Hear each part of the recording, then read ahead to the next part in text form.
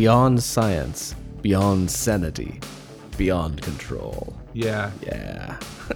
Yeah.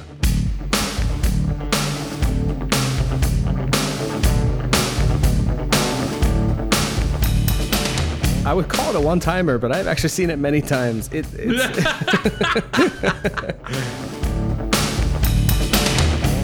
you lose your love,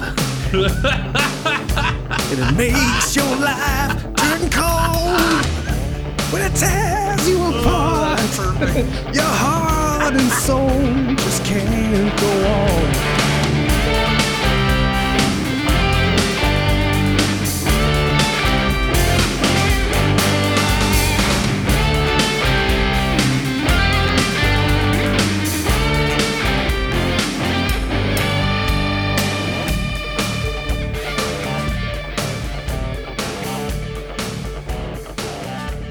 What is happening, sir? Nothing much, man. How's it going? Pretty good, pretty good. Coming to you today from my office. We'll leave it at that. No, wait. Yeah. I don't mind saying who I am, but maybe that's enough to... Well, let me back up a second. Plausible deniability. Deniability. Okay, so you asked me how it was. I am good.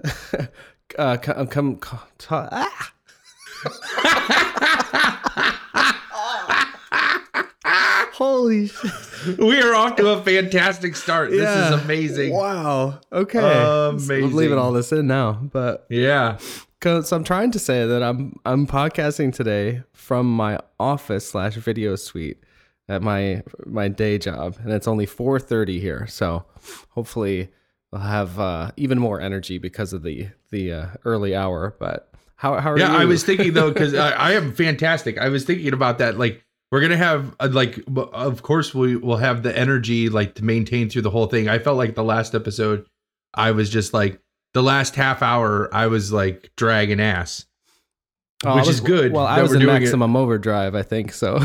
Oh man! Oh, that's a great reference. That's spectacular. I was jazzed to keep talking about that one all night. But we have no booze. There's going to be no booze because it's earlier, So that might change the dynamic a little bit. But I'm okay with that. Yeah, so, yeah, we'll see. Our first couple, we didn't have any either, and that first one especially was still tons of fun. Oh man, they've all been fun. They've all been a good time. So I still have to upload my audio for the last one for you. I'm sorry I haven't done that yet. Oh, that's okay. I took some. The bride and I went up north to northern Minnesota for several days of actually just like doing nothing vacation, which was amazing and rare. And I didn't do any kind of projects. I just read my Bruce Springsteen book and I started to watch Beyond the Black Rainbow up there and ultimately finished it back here. But yeah, I don't think I would have gotten to it. So. Oh, that's good. Good. What have you been up to? Not much. Just plugging through. Yeah, that's about it. I mean, my life is so boring. I interviewed again for that job. I went up to Columbus and actually had a face-to-face interview with them. Whoa, that's a good sign, right? Yeah, absolutely. So I have a pretty good friend who works for that company. That's my in with them.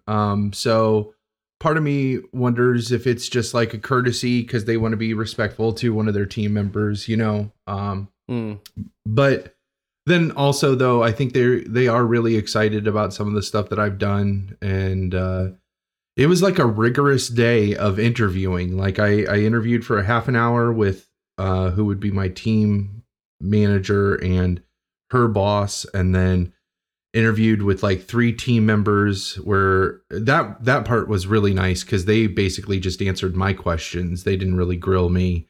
And then I had like a live meeting over the internet like this, basically, with 2 additional team members. And that was treacherous. Like they just zeroed right in on my weaknesses and kind of centered around those for the whole half hour. And like, man. And I'm just like, when it was all done, I was like, there's obviously some I have some inexperience that you're looking for on this team. And they're like, well, but I was like, I just want you to know, like, I'm willing to work through those. And they're like, oh, we didn't scare you off. And I was like, no, like, you didn't scare me off. So that was reassuring that it wasn't, I really got the feeling they wanted me to make sure I knew what I was getting into, as opposed to you don't have this experience, so we don't want you in this role. So that's promising. That's definitely promising. So we'll see how that goes.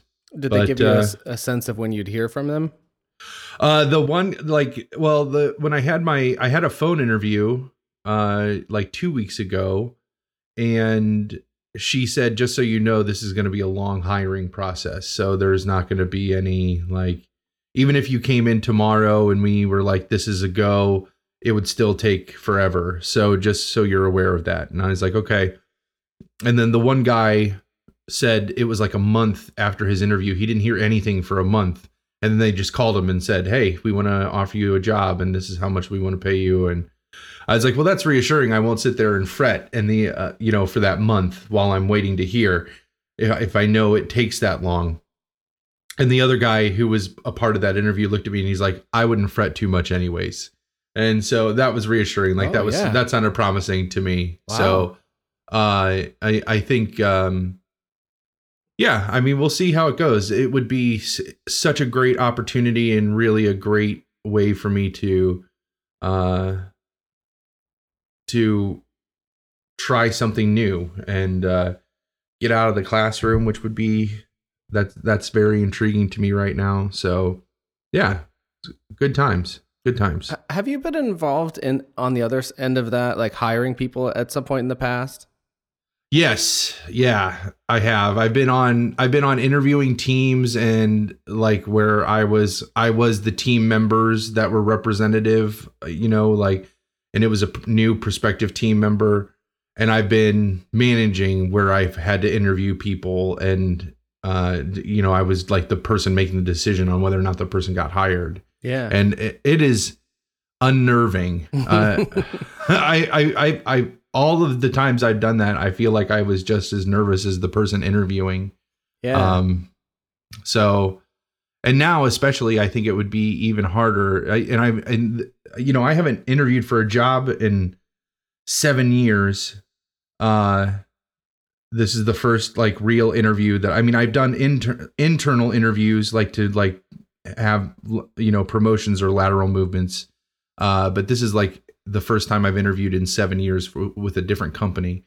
And it's, you could tell that there's so much focus now on trying to be like, they can't ask anything that could be turned around to be discriminatory. You know what I mean? So like everything is so standardized and just like, but it was really, there was like, when I talked to the recruiter for this company, he said that they were going to move forward with a phone interview. He's like, you should spend the weekend looking at this and looking at this and looking at this, because like all of these things are going to help you in the interview. Oh, that's cool. Which was, that was really awesome, and they definitely helped. And then when they set up my face-to-face interview, there was like a PowerPoint attached to that, like that was all interviewing tips. So they definitely support you in representing yourself as best as possible, so that it's not just because you're nervous that you don't interview well just because of your nerves. They don't consider you. They really want to zero down into, are you qualified for the job, which I totally appreciated. So that was nice. Did you get the sense that it's one of those, like, the qualifications are the most important thing, or whether or not it's kind of you're collectively the right fit for their team or environment? And I even made it a point to say at one point in the interview, I was like, it's my responsibility to make sure you feel like I am the person that's 100% the fit for this job. That's my responsibility to do that. So I definitely feel like it's a bigger idea of, will I fit well with the team? But at the same time too, with the type of job it is, which I don't want to get too deep into it, but there is a certain level of expertise that's going to be required that they I will need to have. And I feel like I've done a good job of representing my qualifications in that. So they at least know where I would be able to come into what my abilities would be coming into the role, and then what I would be able to do given the time and experience. So, yeah, we'll see. It. I hope, man, that would be great. It would be a good move. It would be in Columbus, so it'd be like an hour and a half commute. But, oh, really? You would? Yeah, that's right. Because Ash would be in the same position, obviously. Right. So, but that just gives me more time to listen to my audiobooks and our long podcasts. And our podcast, like I can definitely like screen those while on those drives, which is nice. Get through one in a day with an hour and a half. Yeah, absolutely. So the drive itself, I'm not that concerned about. And we've already talked about that if I did end up getting it at some point, we would probably consider moving somewhere more in the middle between Dayton and Columbus, which is fine. So the joys of renting, that's one of the nice things about renting is that you have that ability if you need it. Oh, so, yeah. I was thinking about that when you're talking about the interviewing process, because I've been in the same job where I'm coming to you from for almost 4 years now. It'll be 4 years in February, which I realized last weekend I was like, oh, that's the longest I will have been working in a place since maybe my video store job in high school, though I'm not even 100%. No, yeah, I was there for a good while, anyway, but so soon after being hired here, I was on or involved in hiring of not necessarily coworkers, but like sort of junior members of teams. And it was so hot on the heels after my 6-month job search after moving to Minnesota. It was just so bizarre to be involved in those conversations for the first time ever and realize how little it had to do with people's qualifications, at least in this case. Because it was, that's why I asked that question earlier, because like I've been in that situation a bunch since I've been here, and thankfully not in too. I haven't myself been in the position too. I'm not sure what the way to put it is. I was just one voice amongst a number of them to say whether or not, and the people hired definitely would impact my job as well. But in any event, the qualifications were largely just like whether or not it was even open for kind of like you wouldn't have the interview if you weren't qualified. Right. And so from there, it was largely just, I seem to be with us, like, where does this person fit in with the sort of skill sets we already have, but also personality wise, and who wouldn't you mind working with every day? And it's just like, it's so crazy that is what this thing came down to, realizing I'm more removed from it now, but especially right after I was hired, I was like, I was so desperate to land a job. And here we were deciding that fate for all these other people. And it helped me to realize that I must not have gotten those other jobs for reasons that I didn't see at the time, in terms of like, I was like, I know I was qualified or would have been good for that thing, but it's like, well, maybe none of us would have been happy because of whatever these considerations are about the quote unquote fit. But I guess I was wondering, does that help ease the anxiety of being on the other side of that equation for the first time in 7 years? I'm really like, I mean, I feel like I did as good of a job as I possibly could have done to represent myself and to get a feel for what the job would entail in the company, what that would be like to work for. So I still have a job now, so it's not like this desperate situation. Well, not entirely. It kind of is a desperate situation. I would love to get out of where I'm at right now. But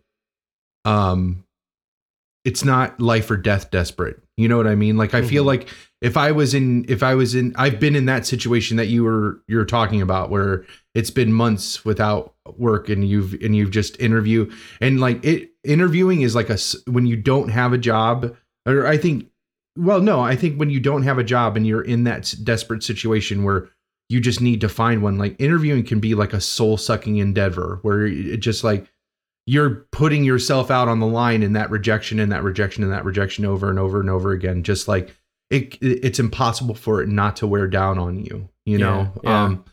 So I think having process too of the app applying, and like when you're in that position, no job, like you feel like getting a job is your job, but right. For the same reason, a lot of things aren't good fits. Like you have to sort of put in all that work for anything that seems remotely appropriate. And it's just like, oh yeah, anyway. Yeah. And I mean, just like, you know, writing a resume and filling out applications and answering the same questions over and over again. And just really putting forward. I mean, you start to feel like, I don't know, like Red at the end of Shawshank Redemption, where you're just like, oh, spoiler! I haven't seen it. I know. Have I done it again? I did it. Did I couldn't remember if I brought that up here or whatever. But you just like, you're just like, fuck it, you know. And I always feel like that when you get to that point, that's when you give your best interview. You know, like I remember when I was trying to interview for schools going out to Hawaii, and the first one I had lined up, you could hear the desperation in my voice. Like I was begging them to just give me that job, you know? Mm-hmm. And when it was done, I was just like, I'm not going to get that. Like I knew I wasn't going to get it because I had not really represented myself well. I was totally desperate. And then my next interview that I had, the principal was just like really awesome and just had a conversation with me. And I realized after talking with her for about an hour, she had been interviewing me the whole time. And without like asking one interview question, you know what I mean? Like, yeah. And then at the end, she was just like, I'd be silly not to ask you to come teach for me. And that was, you know what I mean? Like it was just like totally different, you know? And yeah. So, I guess like welcome to Long Walk Short Drink. This is Palmer. Talking to me is Dave. There's no real anxiety there. I don't have. I mean, I am anxious to hear back from this company, but there's no like pressing anxiety. I was grateful just for the interview experience. So like I got my feet wet doing that again because it's been so.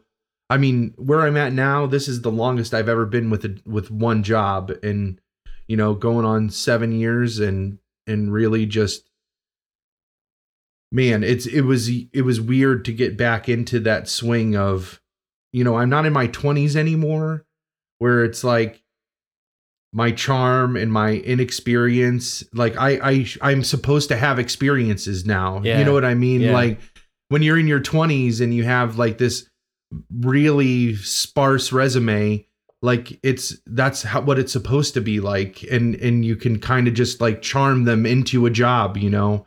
And now it's like I don't have that. I'm supposed to have that like beefed up resume, and I feel like I'm out of practice on all that stuff because I've gone 7 years without needing to do it. So it's interesting.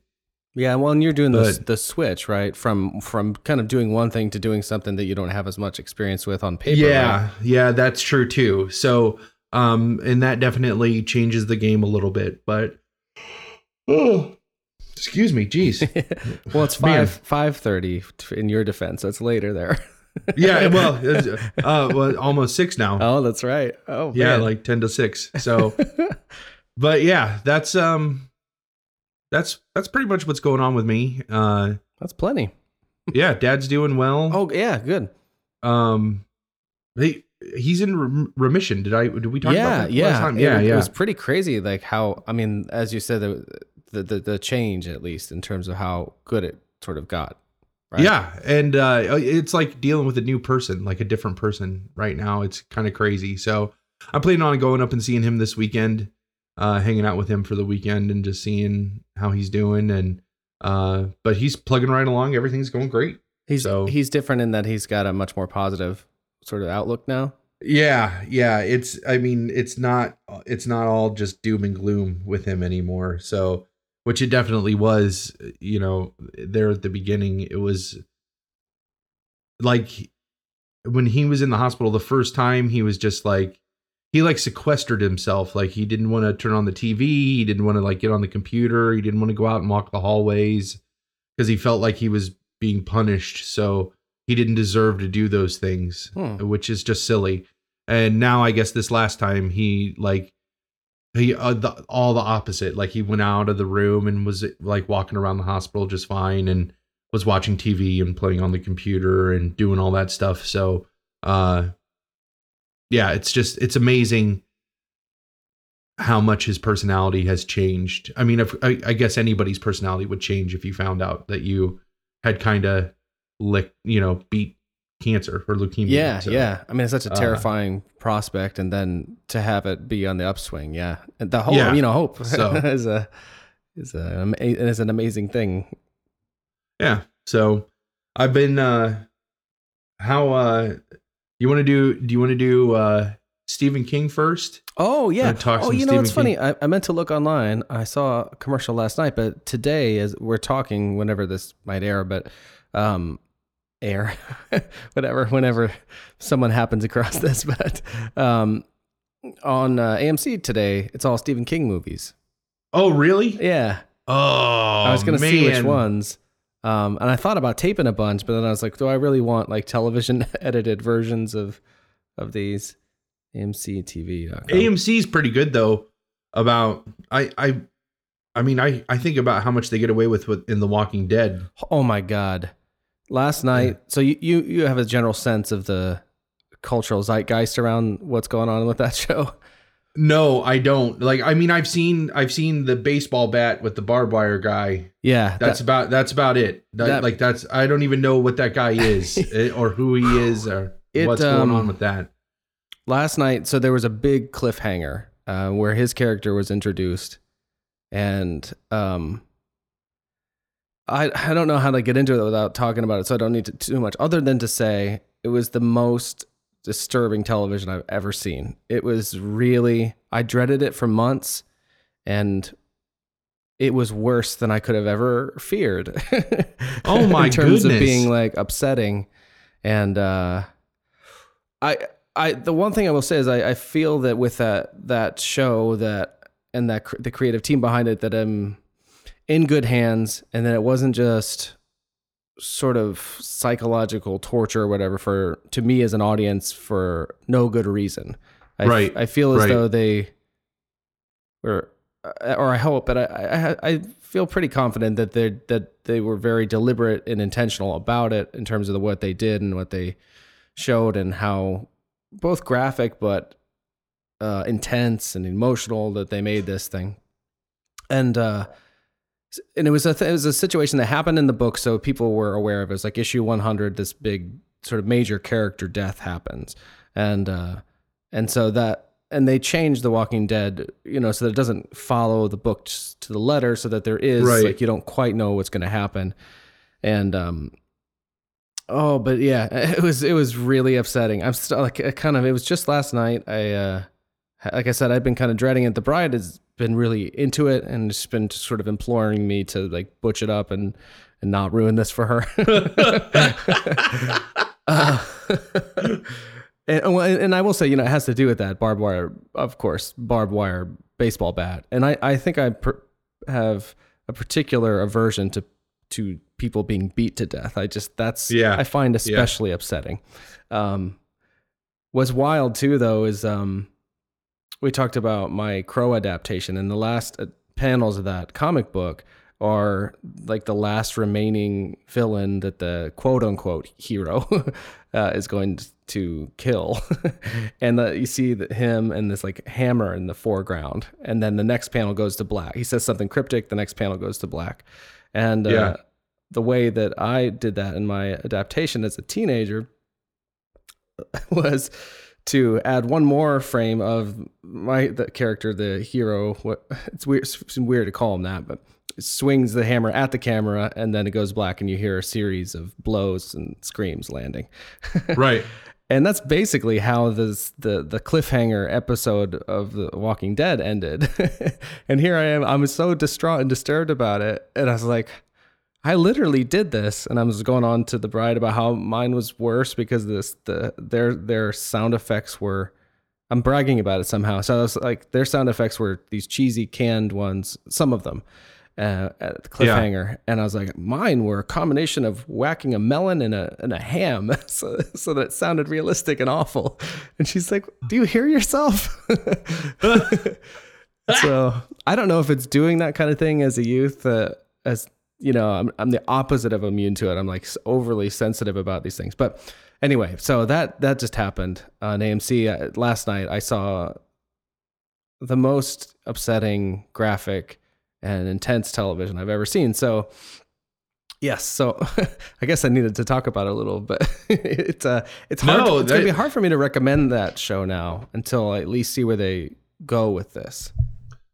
That's fair. And I mean, and that show really didn't pull any punches. I mean, there was already some pretty horrific stuff happening in that. Like the death of Lori really sticks out to me a lot. Yeah. And a lot of the stuff with the governor. Which I as I understand, they did a quote unquote pull some punches from what was in the books.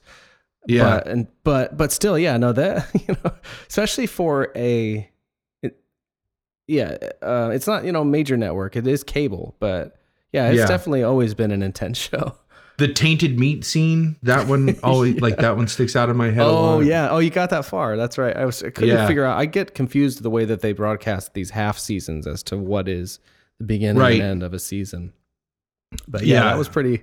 That's a pretty bold statement to say that it gets the most graphic. That if it tops all of those other things, that's intense. I feel like that show just started really getting.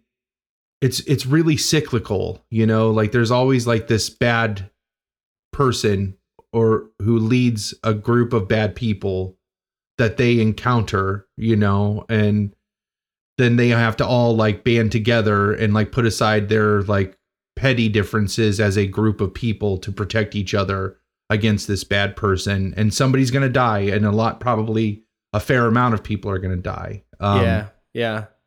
And it's interesting because they keep the book going so long. It's like there has to be other things somehow. And I think I think last night's episode was the end of, this is my hope anyway, because I feel that they've been building towards that kind of crescendo of violence. I think there's going to be a before and after. Actually, well, they said explicitly, you ever see like the after show, The Talking Dead, or did you always watch it? I know what you're talking about. Yeah, so that show has always been a kind of a you can sort of deal with what you just saw. And last night was an hour and a half live event that had all of the cast out in California, and the rain started to fall and everything outdoors. It was a pretty interesting and very much needed, I think. Palate cleanser, just like everybody's okay. Here's sort of not an explanation or justification of what you just saw, but let's all talk about it together. And they definitely said the creator, Robert Kirkman, was on, and then the showrunner, his name is escaping me right now, Scott Gimple. And then they said there's going to be before this and after this in the show. And gotcha. Anyway, I'm hoping that's the case, but I do think that that paradigm, as you say, that cyclical thing that seems to always happen, is perhaps going to shift a bit, or at least not be it always getting one-upped towards finding yet a more sinister person that's threatening our group. Who it's hard not to. I don't want to give spoilers. It's hard to recommend you go back to it now, though. But I definitely I need to catch up on that show. That's for sure. I'm trying to think. I think the last thing that I saw, and we've talked about this in another episode, was that walled society was just starting to fall. Like the mayor's son died, and so she told Rick to kill that guy who caused the death to happen, and that's how it ended. So that's the last thing I think I saw. Morgan came back at the end there, right? And you see that character who first encountered Rick in the pilot, and then we see Morgan later as the kind of, he's lost his mind, and then you see him sort of on the road. It comes up mostly in like tags at the ends of shows, and you're like, is Morgan good? Is Morgan bad? And you don't know, and then and then you see him there. Actually, do you get to know a little bit more about where he is before that moment, or did you just sort of see him for the first time and not really know still where he's at? Is he crazy or you're talking about the African American guy, right? Yeah, Lenny James with the son. Yeah. And you saw him the one time Rick like met back up with him, right? And they stole a bunch of his weapons or something. Yeah. And he kept talking about going clear, or he has to clear. Or he was kind of right imbalanced. I don't know. It's been so long. Like I saw that right after it had aired. So it's been a while since I've watched any of that stuff. I really can't remember. I should probably go back and watch those last few episodes just to kind of catch up before I continue on with what I was with as the show progressed. I started, I guess to segue, like my television has been, I started at the X-Files for, from the beginning. I've never, I mean, I've seen reruns of that, but just, I decided it's one of those things that like was going on while I was growing up that I would have really liked, I think, while I was growing up, but I just never was a part of. And it's really hard. Like the first season, I think is like really like, it's so dated and just so, it's amazing how much technology changed everything from like 1994 to like 2004, in that 10 years, like, cause 2004-ish is around when the first iPhone came out. Just how like, and these are all taking place in like the early 90s. And so just in that 10 years, that 10-ish years, how so many of these things were different, that they're, it would have changed like the plots of some of these stories. Right. Yeah. And, right. Because the early 90s stuff, there probably wasn't that much in the way of cell phones even at all. No, not at all. And so that's really interesting to me. But yeah, that's where my television time That's has fun. been. I've never actually watched all of the X-Files, but I do know, I can remember, I think I started once like back in the 90s when they had some released on home video and stuff. And yeah, there's a definite quality about that era of television. One of my favorite syndicated TV shows is the Highlander series. Which became really quite, for genre television, it got to be rather good, like drama. I mean, I think I don't care for sci-fi as a general rule. Like if I just watch a sci-fi, I'm not going to like it because it's sci-fi. I tend to like it sort of in spite of that. But my favorites are the ones where it sets up a fantastical situation where then the human emotions are heightened because of so like with the Highlander series, the conceit is the immortals can't die unless they die of, unless you cut off their heads, and then even otherwise they aren't revealed to be immortals unless they die a violent death. And that's kind of, I think, it really. Otherwise, the world is like the same. Anyway, but the first couple of seasons of that, or it sort of gradually gets to this like much more sophisticated place. But it started around the same time as something like the X-Files, so it has the lighting and the. It's just, it definitely feels like of its time. And that's a great way to say it. I mean, just the fashion alone, like some of the stuff just really takes it. It's really hard to escape into it because it just looks so drastically different than now, you know. I watched, like conversely, I watched American Werewolf in London this past weekend. I love that movie. That movie scared the shit out of me as a teenager when I first saw it. Yeah. It really scares me. And it's so good. It's just like so good. And it's got this like perfect balance of like body horror and comedy and special effect, like those transformation scenes, I think still could hold up. Like they're just so well done. The transformation scenes, the actual, like some of them, well, no, even some of the makeup is still pretty good, but the final shots of the wolf, like when he's running, that looks a little, you can tell it's like on a crane and being driven forward. You know what I mean? Like, but man, that first time he transforms is just so fantastic and really well done. And terrifying, like that moment, like it all begins with like, Jesus Christ. And out of nowhere. Like he's just been bored all day and like it just comes out of nowhere and screams Jesus Christ and just falls on the ground and starts ripping his clothes off and like, and he's in so much pain, like he almost like rips his jeans off, which is like, so you know how much pain he's in to like be able to rip that, you know, rip his wolf jeans. But like that was so much easier that was a whole decade earlier than the X-Files. And that I feel like was nowhere near as dated as the X-Files are. Yeah. Like I felt like it was easier for that to escape into that. Maybe partly because it was taking place in a foreign country. So, you know, I don't have any point of reference for their style or their mannerisms or their slang, you know, whereas with the X-Files, like I just watched one of the episodes had Seth Green. It was one of the earliest episodes and him and his girlfriend played stoners in it. And just like the slang that they used was just like so ridiculous. And I'm like, there's no way that even worked in 1993. Like when this aired, like there's no way that worked.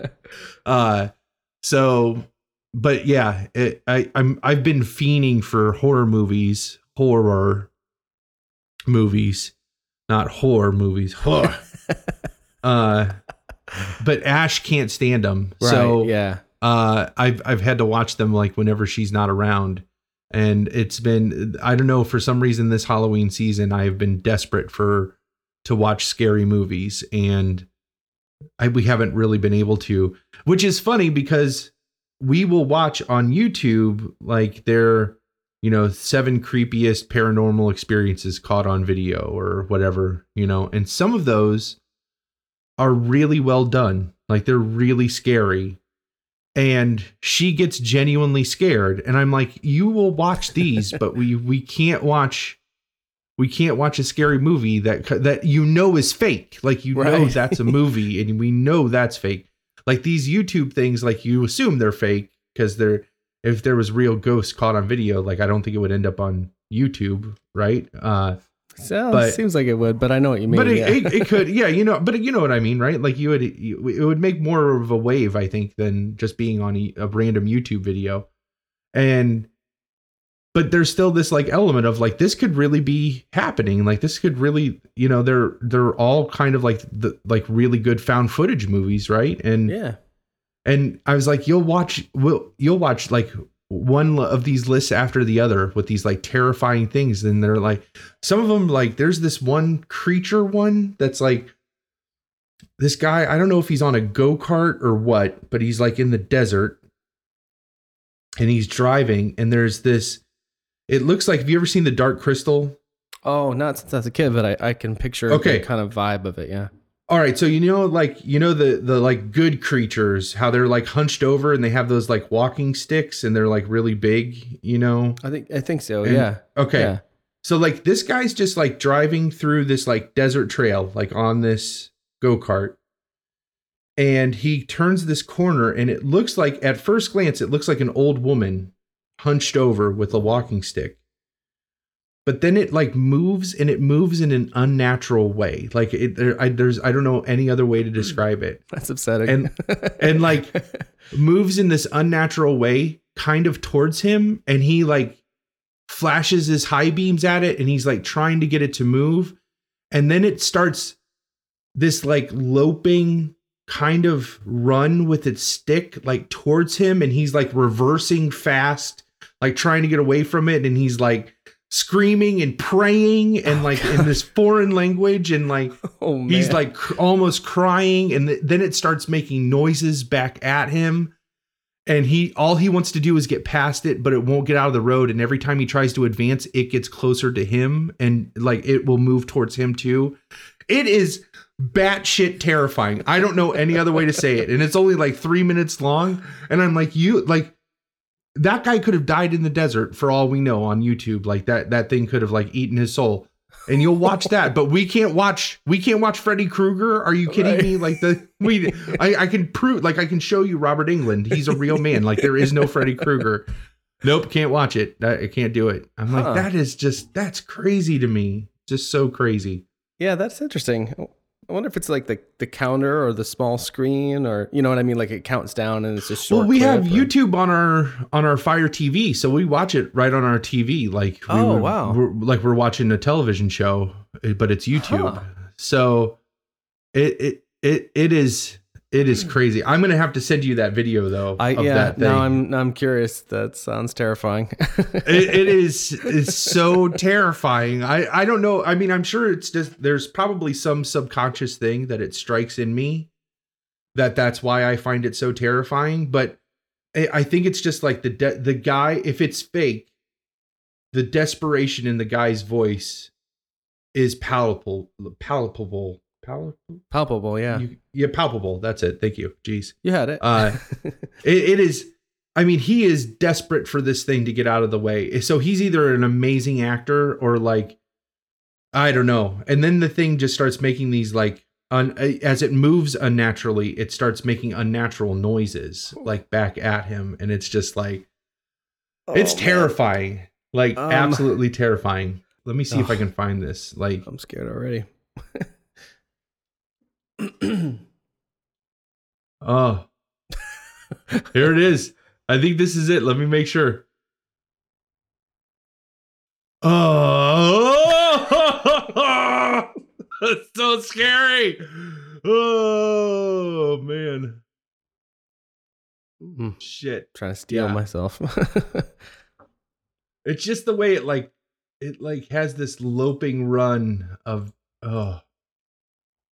oh man. Let me go Control V. There's the link I just sent you in the chat part. Okay.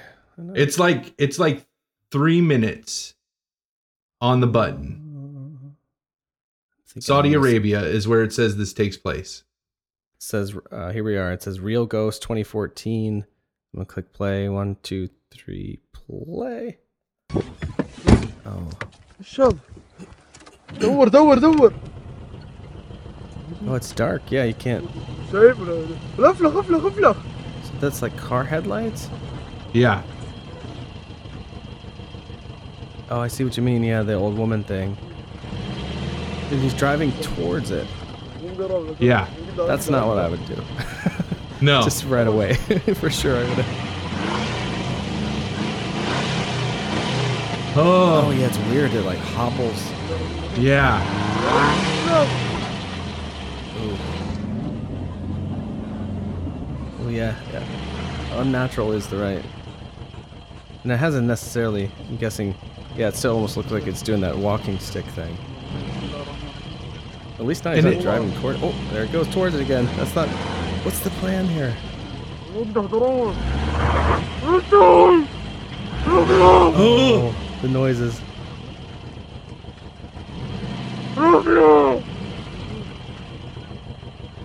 And him, like, he's like crying. Yeah. And, like, he's like begging it. I mean, you could hear him begging it to just let him go. Yeah. You know, like, just let him pass. You don't know what he's saying. No, yeah. If there's any listeners who can translate and let us know what this guy's saying, like, I would love. It almost sounded like he was saying reverse, but obviously. Yeah, reverse. Maybe he was. But it just like, it's like walking so slow towards him and like. Oh, and the kind of head. I mean, it does have a human figure type quality to it. Yeah, but like, did you see when it bent? Like, its head went way lower than it should have. Yeah. Like. Oh, now it's like running towards him.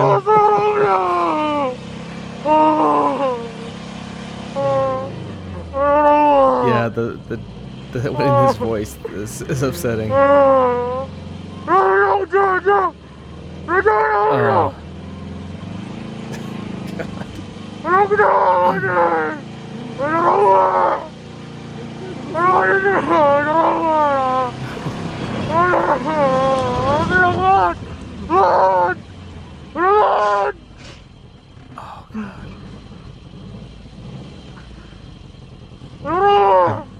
I think it starts like Yeah, like went off to the side as though Yeah. Oh, does it get worse? it will start making noises here in a second. Oh, I was worried about that part. There it is. Oh yeah.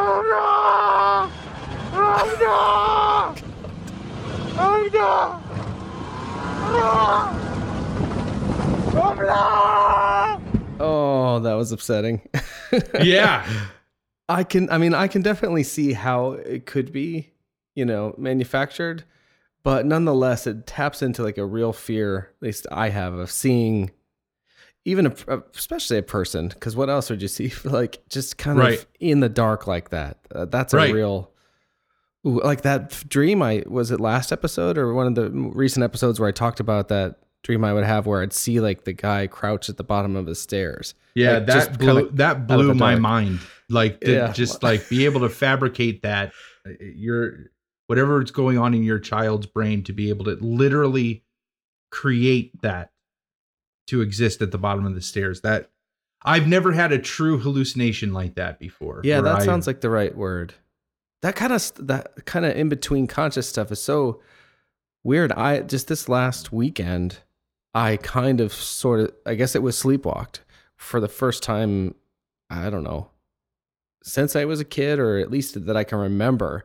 And the bride is relating to me this things that it was nothing too upsetting, just creepy, really, because I wasn't behaving quite normally. Like I was trying to leave the room to go to the bathroom, and I do remember parts of it where I was like, stop yelling at me, because she's telling me like that's not where the bathroom is and stuff. Oh, man. But yeah, so I mean that must be disturbing to be on the other end of. I definitely, yeah. Oh man, yeah, that's creepy. I mean, yeah, and so that's definitely more upsetting than certain horror movies. And it's 3 minutes long, and like that's there's just something. I think that's why I don't get scared. I mean, horror movies will scare me. Like I watched the Babadook or Babadook, that's right, or whatever. Babadook, yeah. That was terrifying. Like it was really scary. But when it's over, it's over. And it doesn't really scare me anymore. Some of these YouTube things like that one in particular, that sits with me for a while, because you have this, you want to believe it's real, like somebody took the time to take that, and maybe it's part of it is the process that has to happen to get that up online for other people to see it. Like somebody had to think that was worthwhile enough to share, and so that I think is enough validation that part of you is like, this has to be real, and like, and man, and then you hear that guy and like, you feel like he really saw that thing and feared for his life in the desert. And so yeah, it's terrifying. But I mean, I think that taps in though too, to like what you were saying about you sleepwalking, and it makes it more real if you can relate to it, or if it's happening right in front of you, or if you see it happening to other real people that do things like you do, like play on YouTube. Yeah. You know what I mean? Yeah. Well, and the video kind of that whole nature of it, I guess it's like, in a way, like the Bigfoot footage from way back when, where like the thing that makes it seem so real, or that lends the credibility to it, is the unpolished sort of catch as catch can, or by accident kind of nature of it. Right. Where it seems like, yeah, just the kind of video that you shoot, but unfortunately on your phone, but unfortunately something horrible is captured. Oh, so scary. I was trying to find this. I can't, maybe the internet isn't working, but I recently heard an interview with this guy who is kind of like a ghost hunter, and he makes these documentaries, but he supposedly comes at them from a position of skepticism where he's trying to debunk them. Oh, okay. Anyway, it sounded alarmingly real, the things that he did detail, because of his skepticism towards all these other things and the way that. So I want to try and find it. Well, I'm gonna cut out the search, obviously, but because it seems like he's got some movies that if you're wanting to be scared and you're scared by that kind of thing in particular, I think this dude's movies would do the trick.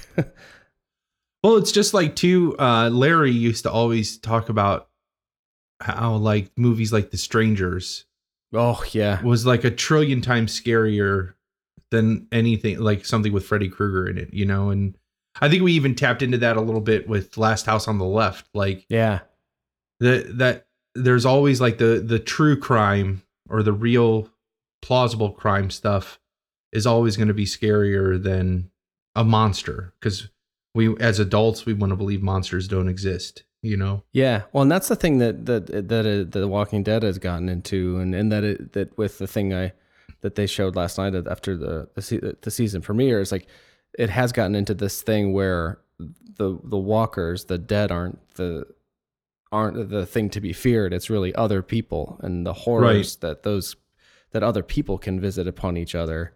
Right. And that was taken to rather extreme lengths. Chad Kalick is this guy's name. I'm not sure if I'm saying that right. So he, I'm gonna send you his IMDb page. I'm not sure what the one to watch is.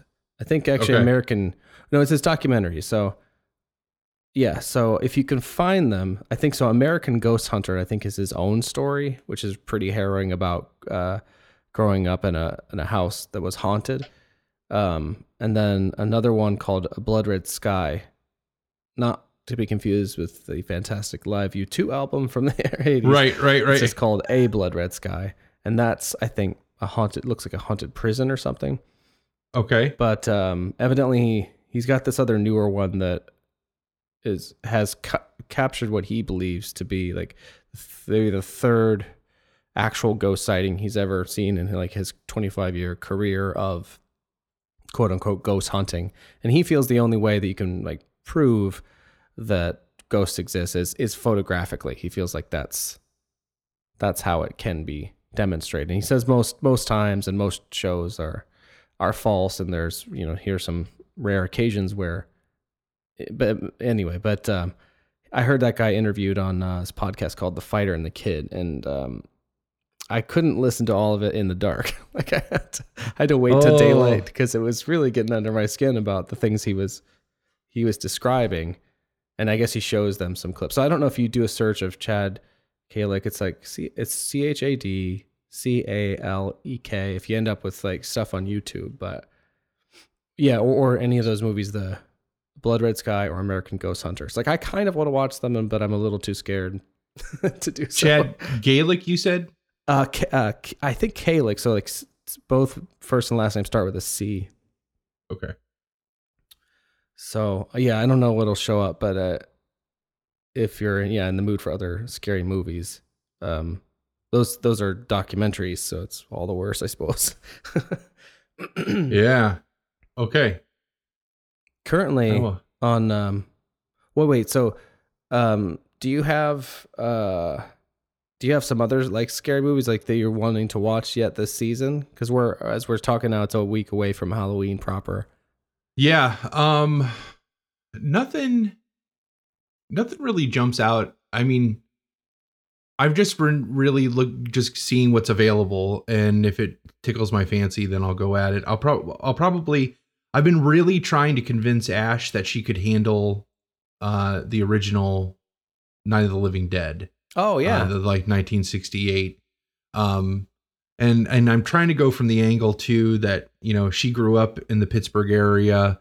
So like that you have to, if anything, just to see this is where you grew up. This movie was made where you grew up, and it's like cultural phenomenon. And I try to like give her the all the trivia stuff that's interesting about it. How they didn't see it as weird that they had cast an African American in their male lead. Like they didn't write the script thinking it was going to be for an African American. It's just so happened he was a trained actor who wanted the job, and so they gave it to him. And like the things how like he smacks a white woman in it and takes a leadership role, and that was all groundbreaking at the time. And how they did us, at the last second they decided to change the title, and because of that, it screwed them out of the copyright, and like. Now anybody could put out their own version of Night of the Living Dead or edition of Night of the Living Dead. And she still hasn't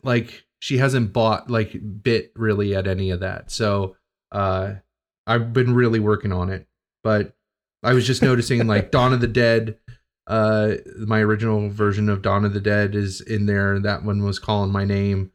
That one is such a joy. I think. I mean, it's scary, I guess, but it's really just so fun. It is just like it's just like a zombie romp, one might say, it's just like a good time. You're right.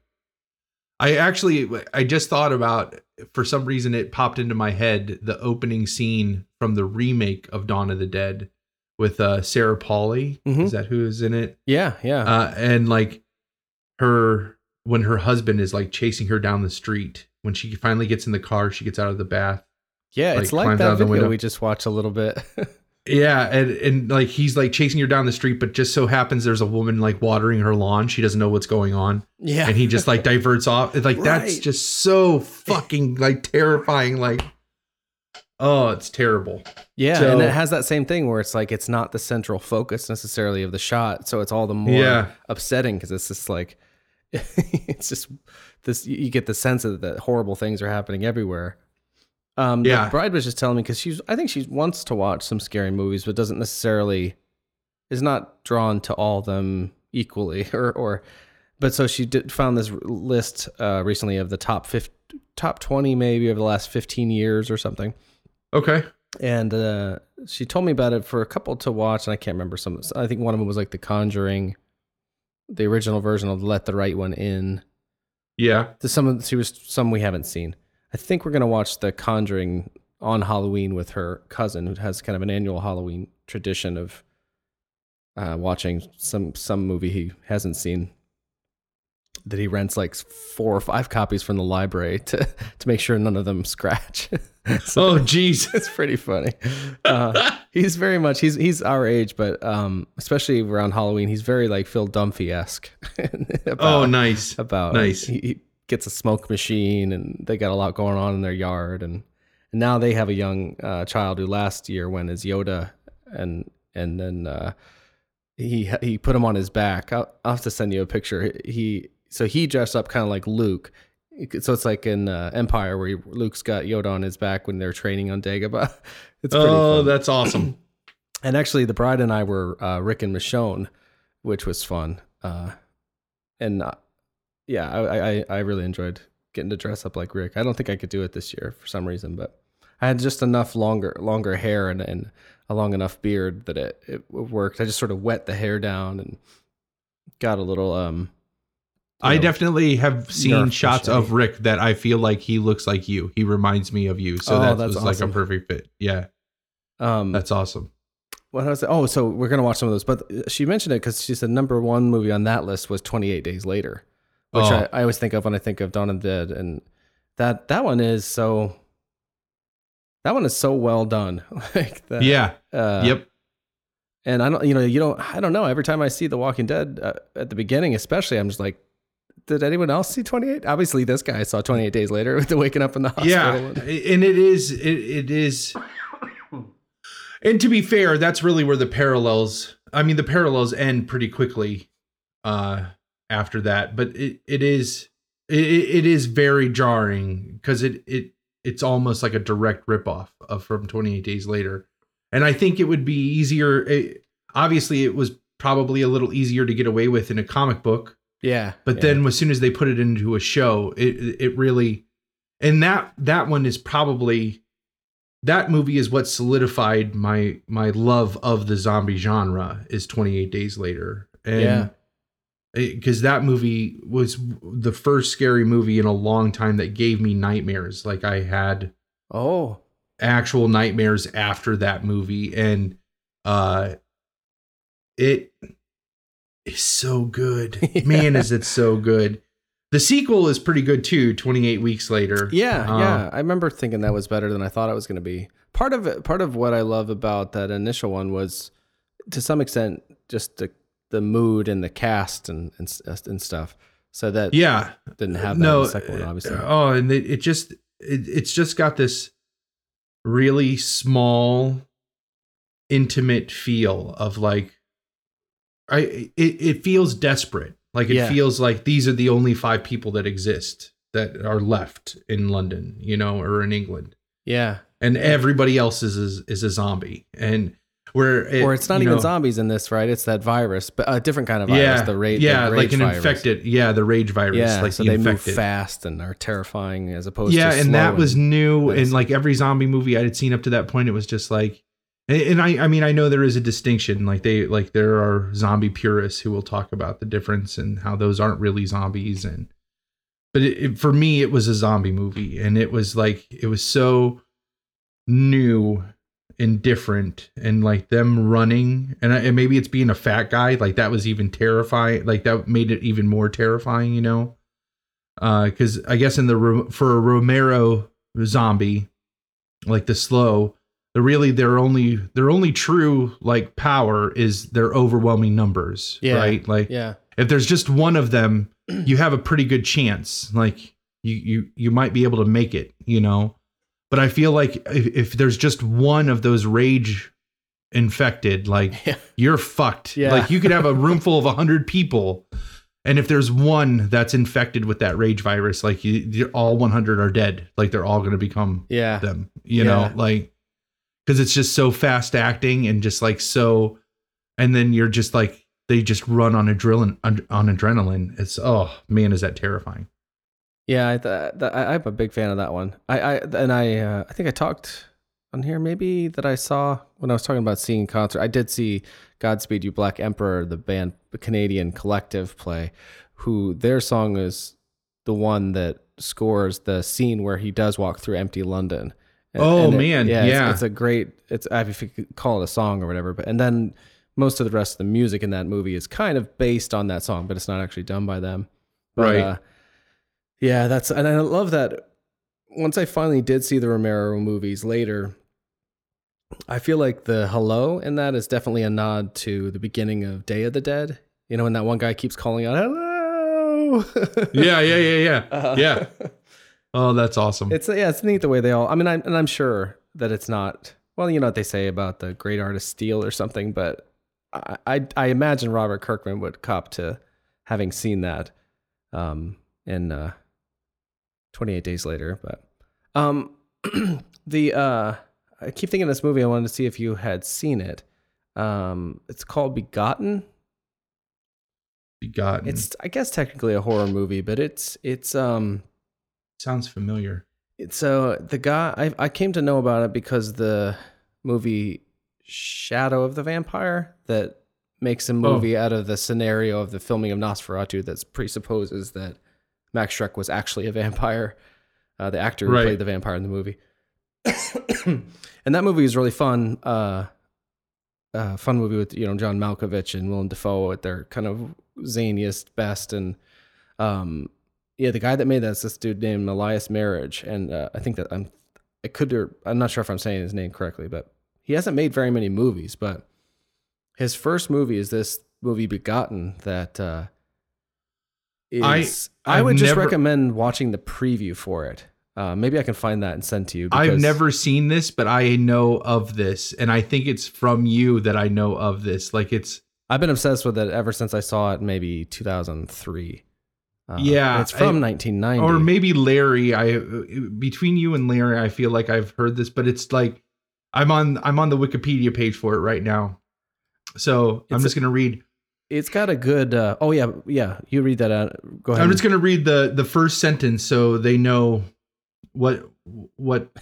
Oh yeah, because the description of this movie kind of the story. Yeah, do read that because it'll say what happens. Because otherwise, you would never know what's going on if you just watched the movie. The story opens with a robbed, profusely bleeding god disemboweling itself, with the act ultimately ending in its death.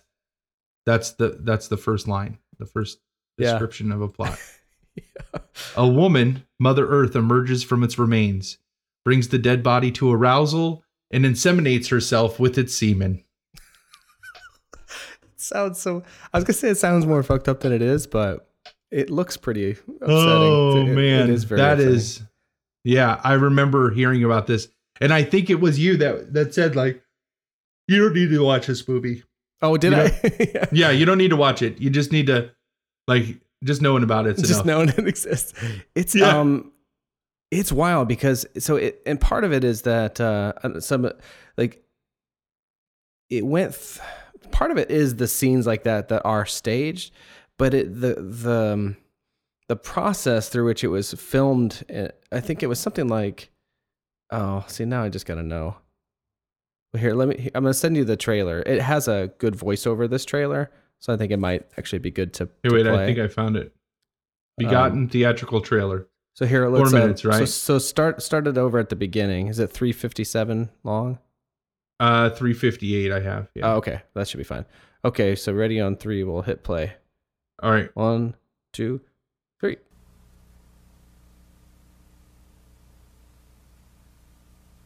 Mine's got a lot of extra black. Here we go. Yeah. I'm at like 8 seconds. Oh, there we go. Crickets are now coming in at like 10 seconds. A spectacular one of a kind. A seductive mystery. A Rorschach test for the adventurous eye.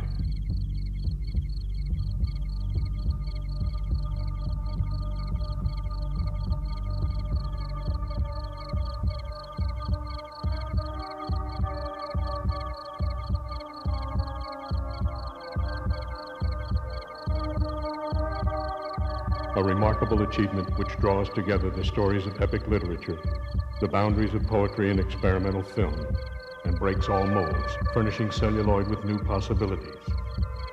So this is a pretty low quality version of what we're seeing, but the kind of quality or character of the images is not that much different. Wordlessly recalls the spirit of Samuel Beckett's darkest parables. I like it's so fucked up.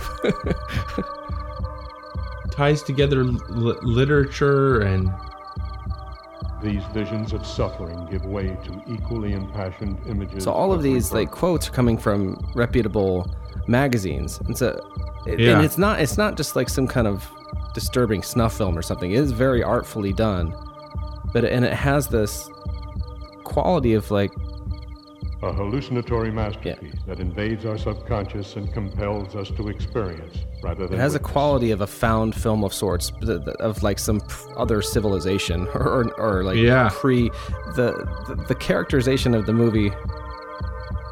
A cinematic force that I saw once was like drama or whatever or English. It says pre-verbal because there is no dialogue in the movie of any kind. Yeah. A metaphysical splatter film. There is no denying marriage's vision. So cool. So seeing this preview on the Shadow of the Vampire DVD made me seek this out, and it's just an indelible movie that you can't forget. Startling, grotesque, and revolutionary. Points of floodlight in those places we choose not to look.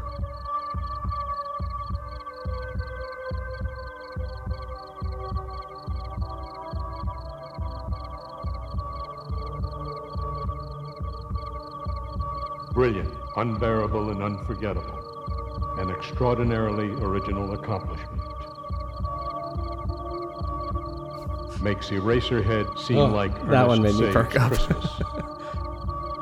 Makes Eraserhead seem like Ernest Saves Christmas. A lyrical grotesquerie. You will not forget it. No names. No dialogue. No compromises. No exit. Huh. Nobody will get through Begotten without being marked.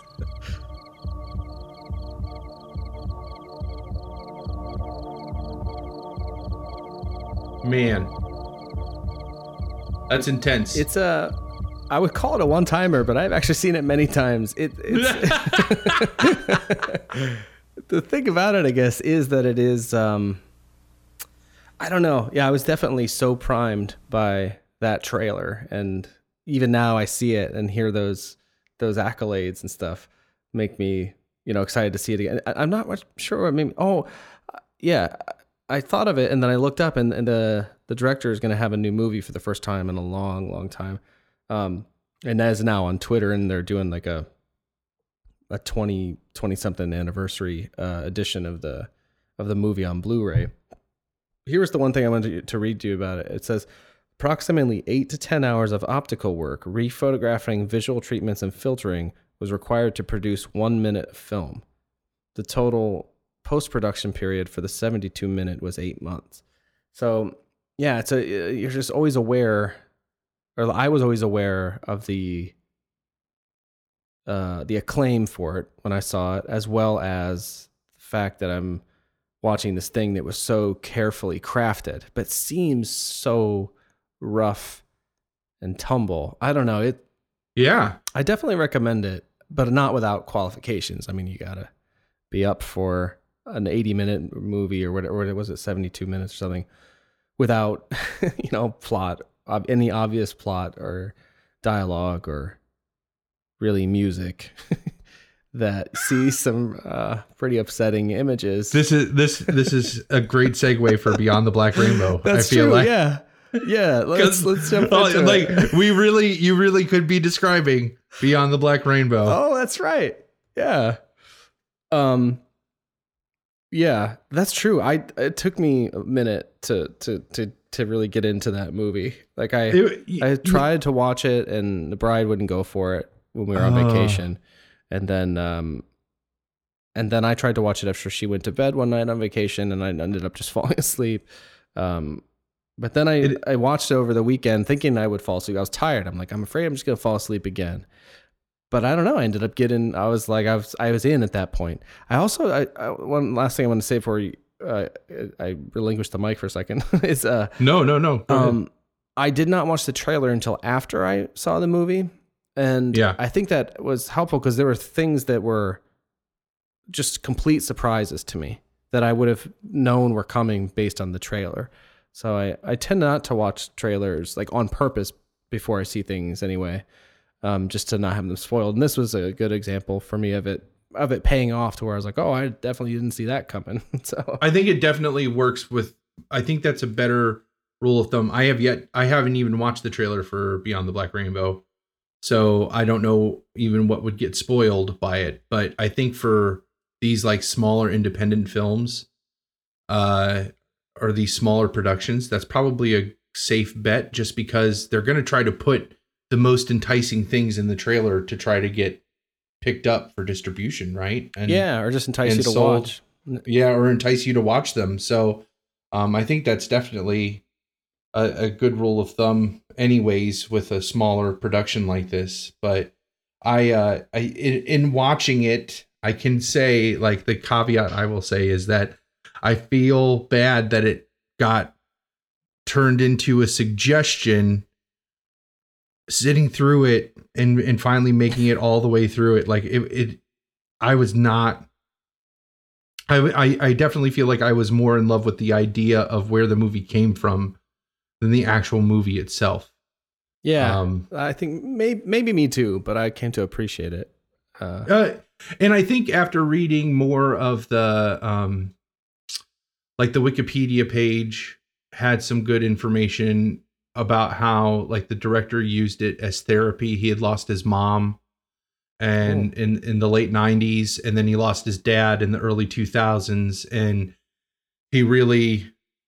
his dad, who, by the way, directed Cobra and Rambo First Blood Part 2. Right. That was interesting. And he paid for the production of this movie with residuals from distribution. I saw that too. I think I have this up in front of me too. Yeah. Where it's one of them in particular. I feel like Cobra maybe, but I haven't actually seen Cobra. Oh, really? But I've heard like it's this great mess of a movie. It is. I even remember that from a kid. Oh no, it's produced with financial with DVD residuals from Tombstone, who his dad evidently also directed. Yeah, that's pretty cool. So, but I like the idea that he says that every frame of this drips with the presence of his parents, right? Oh yeah, yeah. So he kind of treated this as therapy, and some of the things he talks about that he likes about the movie are some of the things that I think are some of its biggest weaknesses. Oh, like the pacing is one of the big ones, where it's just like it's essentially 15 minutes of story told across 2 hours. That's just this like which he calls like a methodical, hypnotizing pace, and I think that's why. I think you were rightly so to feel like you were going to fall asleep. You were worried you were going to fall asleep the third time.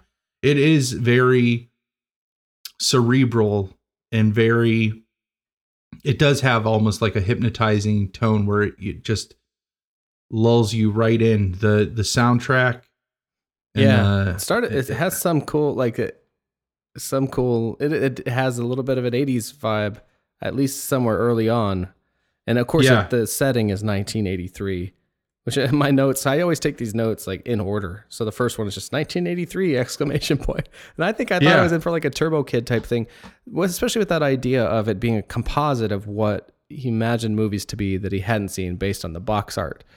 Right. It was totally not what I expected because of that. And I'm trying to find some of the notes like out of order. I have notes too. Let me see what I have. I started really strong with my notes, and then I started notes the first time when I was drinking.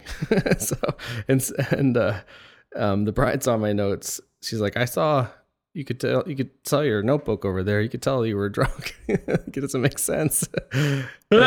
And so when I watched it again, and I was trying to figure out up until what point I had stopped, like or where I did fall asleep or something, and I had this note that said "flicker killing is cool," and I couldn't for the life of me figure out what that was about.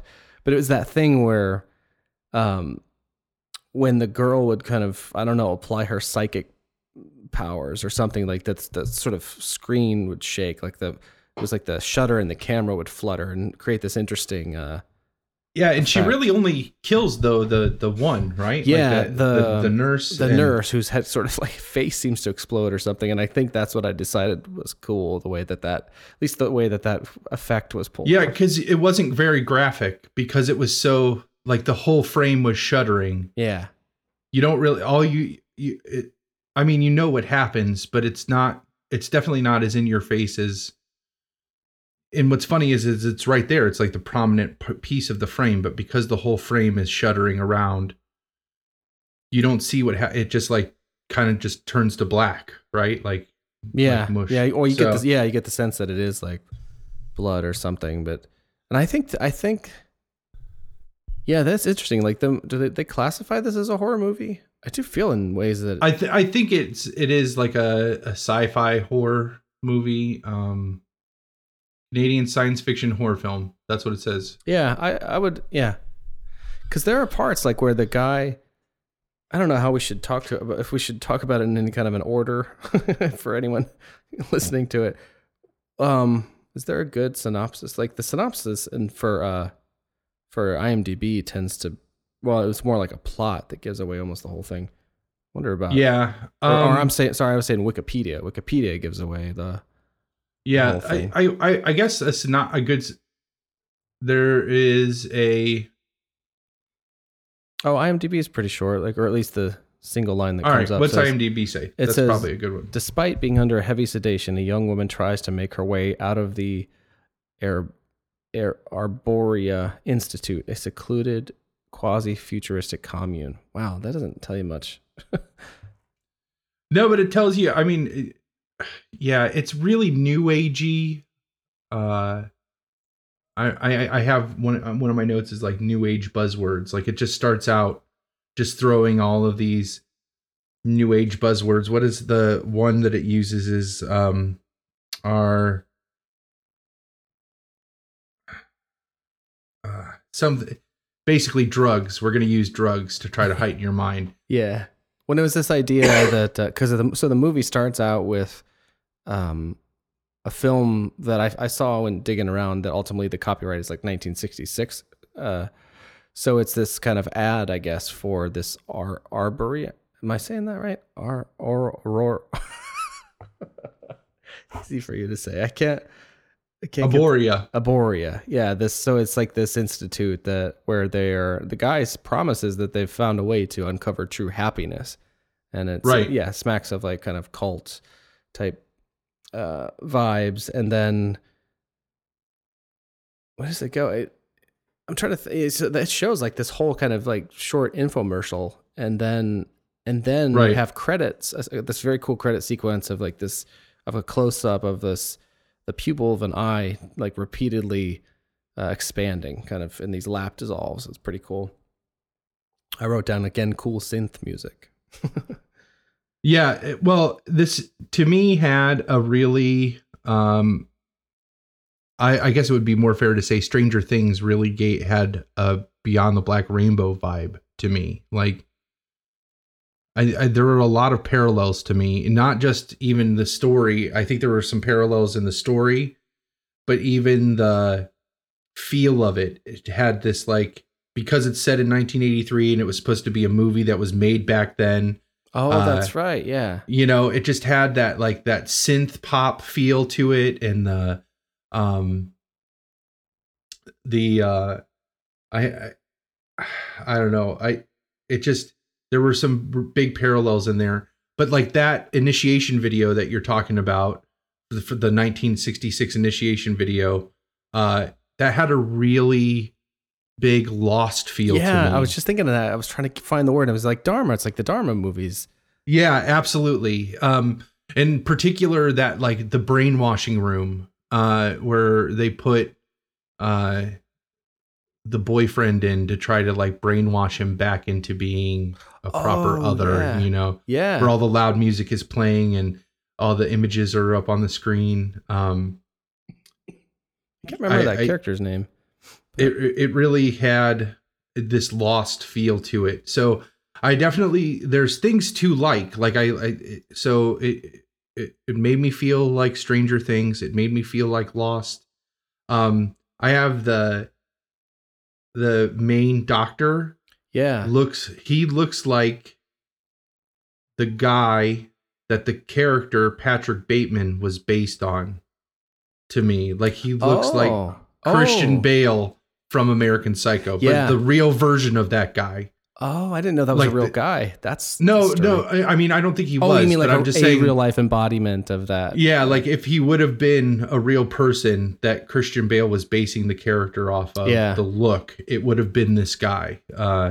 Yeah, I wrote down Christian Bale too. That was actually, well, I have after the music it says dude driving a cool car and sunglasses. Yeah.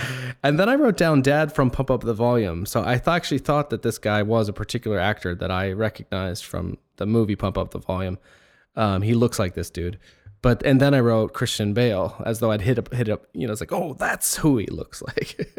Yeah, he does look like an older, skinnier version of Christian Bale. And you saw The Mechanic, right, with Christian Bale, where he is so skinny. So there was elements of that. God damn, that's a cool movie. Yep. That movie is terrifying. A lot of this movie did remind me of other things, which I thought was appropriate for this idea of it being suggested by the video covers of other movies. So it's like, oh, it makes sense. It would feel like other movies. I wrote down, feels Canadian, like an Adam McGoyan film or something. And it is Canadian. It turned out it was Canadian. I was very proud of myself with that. It also said it reminded me of THX. I can't remember the full title. THX, George Lucas's student film that became his first movie. I think that's was an influence. It turns out in some of his influences, the THX 1138 definitely. The feeling is in there. The Daft Punk movie or video he cites in there. Oh, really? So like with as one of the the character wearing that outfit, the red kind of centurion guard type deal. The Sentinauts, right? Or what they're called, and that is, I mean, that looks like Daft Punk, right? Like when it's walking around. So, at least until it takes its mask off, which is terrifying. That's yeah. I think that's one of the scarier parts of the whole movie, and it just kind of like stares at her and I said the baby and the tall red suit. Yeah, it was so creepy. I have this note just as I'm going through, and that says title. You actually get the title not after the credits, not after the mini movie at the beginning, not after the credits sequence, but like down the line a bit, 10 minutes in. Yeah. And then I have this note at the bottom of the page that says, where do you come across a movie like this? And so I was just curious as to how you did hear of it and come to watch it in the first place.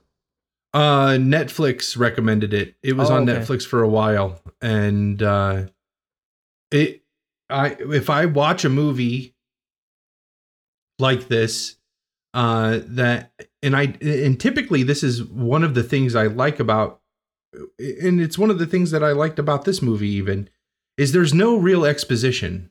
Right. I mean, they just throw you into this world, and sometimes, like in this case, I feel like you don't get exposition even at the end. Like it's just, you see just this 2-hour glimpse into this world, and that's it. Yeah. And you take from it what you want.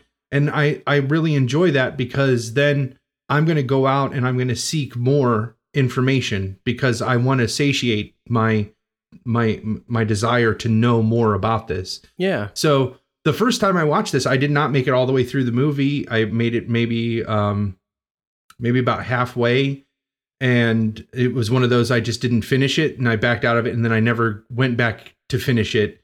But it was intriguing enough to me that I wanted to know more about the movie, and I wanted to know more. And that's where I, read the Wikipedia page and read the IMDb page, and found that it was because I even think I did a Google search, like, what the hell does Beyond the Black Rainbow mean? And like, oh yeah, that's a great title.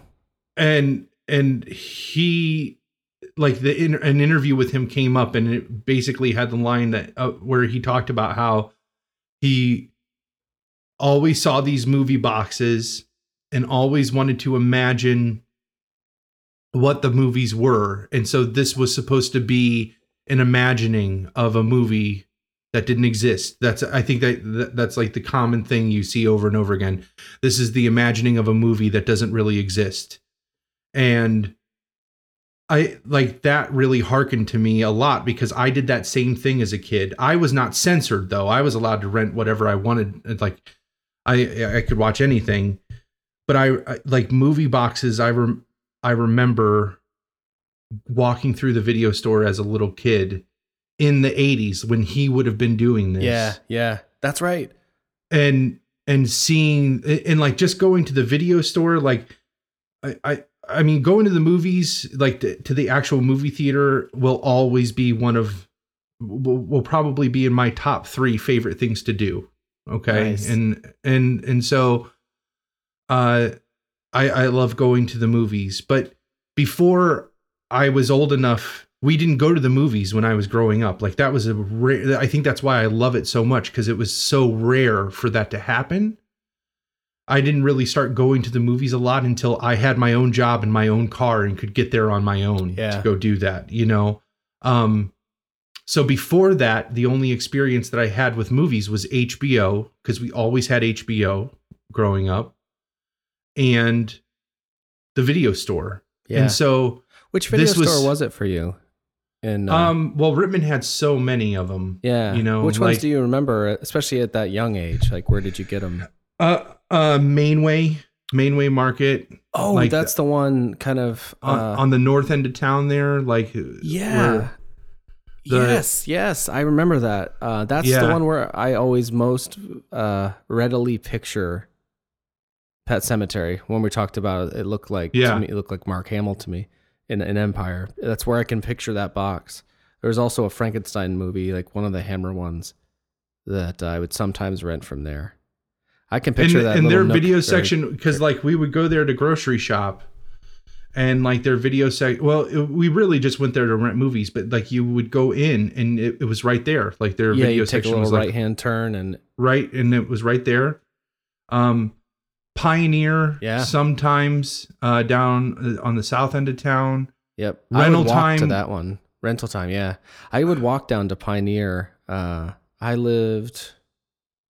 My parents still live like I don't know what the walk would be. It's only really a couple blocks. Well, yeah, it's not. Yeah, but it's a hill. Yeah, there's that hill, but I always really enjoyed that walk. Like I have distinct memories of like before I was old enough to have a car, I would put on a Walkman, tape Walkman, and walk down. I have, for some reason, I can very clearly remember listening to the Lethal Weapon soundtrack. Oh, that's awesome. And it's like, there's a song on it that is called Lethal Weapon because it's an 80s movie. Yeah. it's a great, like, it's if you ever watch like that movie all the way through, like they'll play the song. It's kind of a cool song. And on the most recent like Blu-rays, they included a music video of it, and it's the most 80s like hair band thing. But it's like a power ballad where it's like, when you lose your love, and it makes your life turn cold. When it tears you apart, your heart and soul just can't go on. No one outside can understand. You take your life in your own hands, and even love can become a lethal weapon. Oh, anyway, that's great. So I picture that, and I can hear Michael Jackson's "Human Nature" playing in my head. So those are the two songs I have these visceral remembrances of, like walking down a Pioneer to get, Bloodsport for the 100th time or something. Yeah. But that's the kind of sacred memories, of the video stores. Like that's not something you can do anymore. No, I just I was with some friends and their kids, and I said something about going to the video store, and like the kids were like, "What's a video store?" They didn't even know what a video store was, and they were like, "Yeah, Uncle Palmer, like, what's a video store?" And hey, buddy, my dog just came in. Hi, handsome. And I had to like sit and explain to them like what a video store was and what, now. I mean, I love Netflix. I love having like Amazon Prime Video and all that, like these movies at your fingertips, and you just hit a button and they're there. But here's our long walk for a short drink. Like coming back to this, like I fell in love with the idea of this movie because I did that. I did what this guy did, where he like looked at video boxes and tried with that one static image, tried to figure out what that movie was about and if I would like it. And I remember, and then if you turned them over, like there was always like 2 or 3.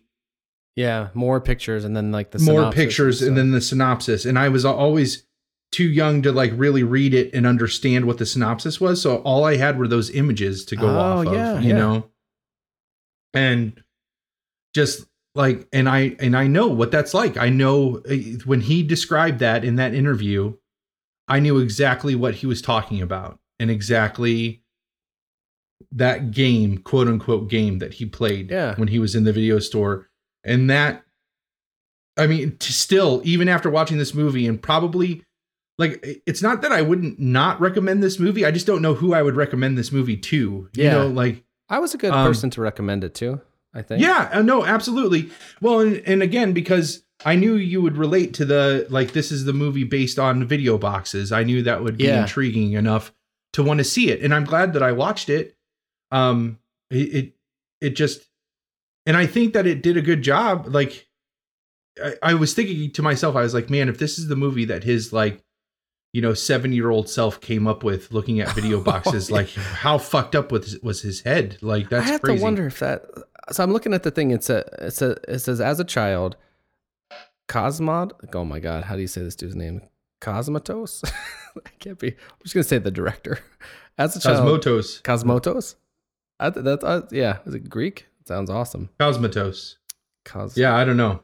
I'm going to say, as a child, the director frequented a video store named Video Addict. During these trips, he would browse the horror film selection, looking at the boxes, although he's not allowed to watch such films.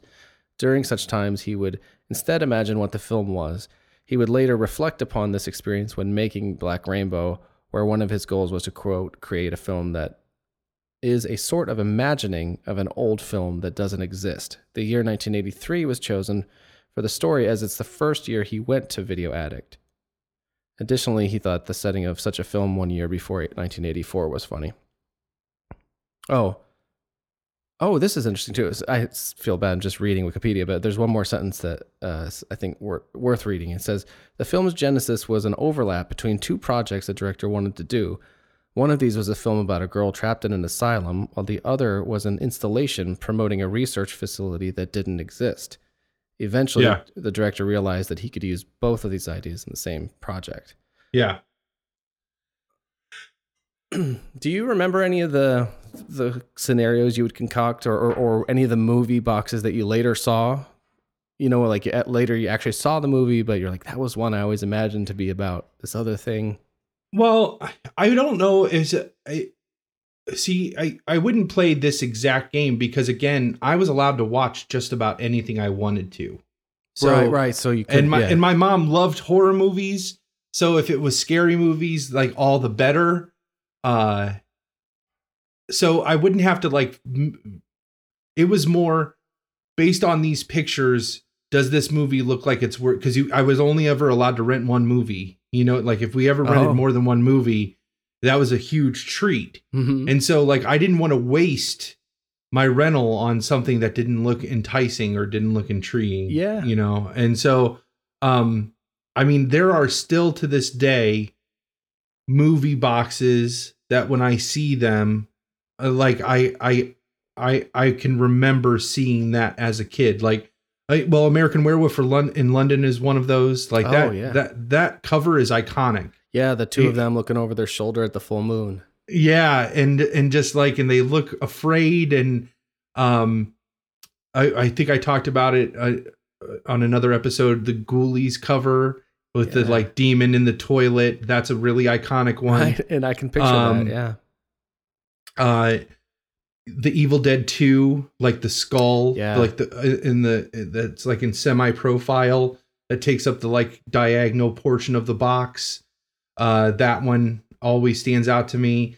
Tales from the Dark Side.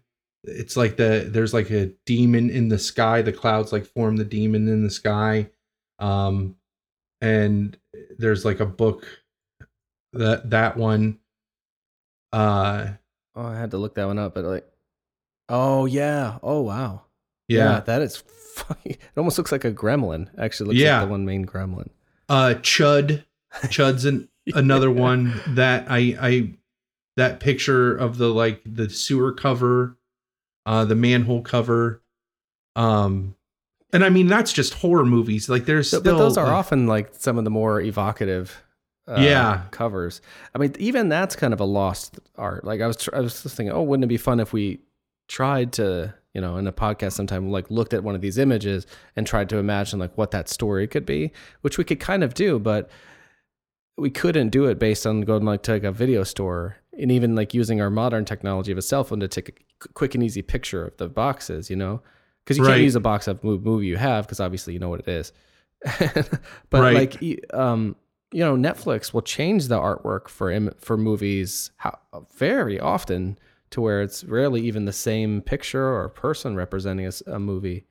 It's like a lost art, that of the of the movie poster or even the video box. I think the images we are talking about more often than not of these VHS covers was when they were still using the theatrical posters by and large. Yeah. Which were more, I don't know, they were kind of, maybe they're meant to be seen and studied. They weren't always about, I guess, especially with horror movies, they weren't about the stars. So it wasn't just make sure you put all these people's fucking face on this poster. Right. I think most of all the ones you mentioned too don't really have a human face as the main selling point to the movie. But yeah, I mean, we both worked in video stores, and so you'd stand behind those counters and just look out at the sea of just like stories. It was unlike library books or something like that, where you'd only see their spine. You know, the whole thing is to display the image, the box art. Yep. Yeah, and so beautiful. That, I mean, it is. There is nothing more pretty than a well-ribboned video store. That's what Blockbuster called it, where like you had to imagine a ribbon going down in between each of the boxes that would go from the top shelf to the bottom. So like, so like the space in between from one box to the next box would be a ribbon. And you had to imagine that going all the way down. So like, it was just a perfectly aligned store, you know, and just, that's so pretty looking. And then seeing, and I liked always the library, like the catalog movies in the center a lot better, because we would only have one or maybe two copies of those movies versus the new release where a whole wall would be the same cover box, right? Same, yeah. But like going through the catalog movies and they're just being one copy of each thing. And so everyone is different, and it just looks so pretty when they're like all lined up and spaced appropriately, and it looks so nice. The bride and I, when we went up north last weekend, we went to, I'm trying to think what the town was called. It's escaping me. But there was a grocery store we went into that had a video store. It said on the outside in big letters, video, and we went in, and it was kind of like you're describing, not nearly as satisfying. Like, it wasn't like a, you know, some kind of purposely retro thing. It was just something that was still functional in this community. And they had Ghostbusters. We haven't seen the remake of the Ghostbusters yet. We kind of wanted to, but it was out, but they had only one copy of it. It was kind of great. Oh, that's awesome. But I almost couldn't just like tear myself away. I was like, I gotta look, and I wanted to look at the library titles, and oh yeah. I mean, it's like that thing you were talking about too, of only being able to choose one video, you know, like that whole thing, that way of valuing the movie you did choose in some different way, because it was the only one you could watch. It's like a lost, I keep using that word, but it's like, it's something that this generations now, and even ourselves, like, you don't have that experience because everything is at your fingertips. It is and it isn't, you know, like when we were talking about Begotten earlier, I was wanting to recommend you watch it, and I was like, I don't even know where to go to stream it, but then I was like, well, it's maybe on YouTube, but and I suppose if you know how to torrent things and stuff, that's a big that makes a big difference. But well, it's funny though, because I feel like that has carried into my adulthood, much to the chagrin of Ash, where, and I think part of it might be overload, like there's too much, but I will spend, I feel like, hours just trying to decide, and I know I'm not the only one that does this, but trying to decide what to watch because there's everything there.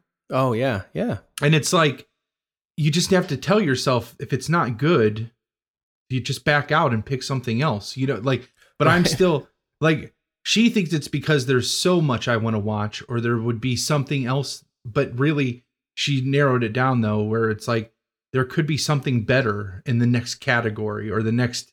And it's like, you don't have to think like that when you have all of this at your fingertips. Like, just pick something. And if it sucks, back out of it and pick something else, you know, but I hate doing that with movies. I like giving them their fair shake, and I like giving them, you know, their time, and my time is valuable. I want it to be spent on something valuable, you know, something worthwhile, I should say. Yeah.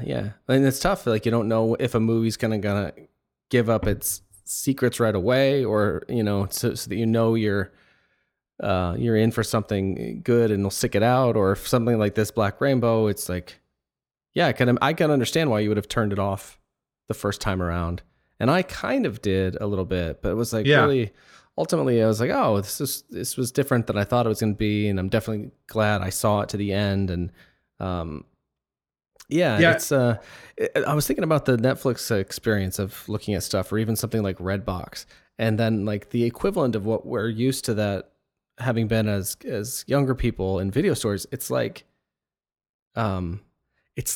if you imagine it the other way around, like where if all you could do is scroll through things in 2 dimensions and stuff, and then the ability to like, basically it's like Tron or something, you go in the computer and everything is real and surrounding you, but all of these, that's what we used to have. And now it's been condensed into this, much less, impersonal, tactile, or it's a whole, there's something like, there's something about like seeing that box, and I am even like old school, where if the box was out, the movie was in, you know what I mean? Like, oh yeah. Not like the modern video stores where they would have the copies right behind the cover art. Right. Yeah.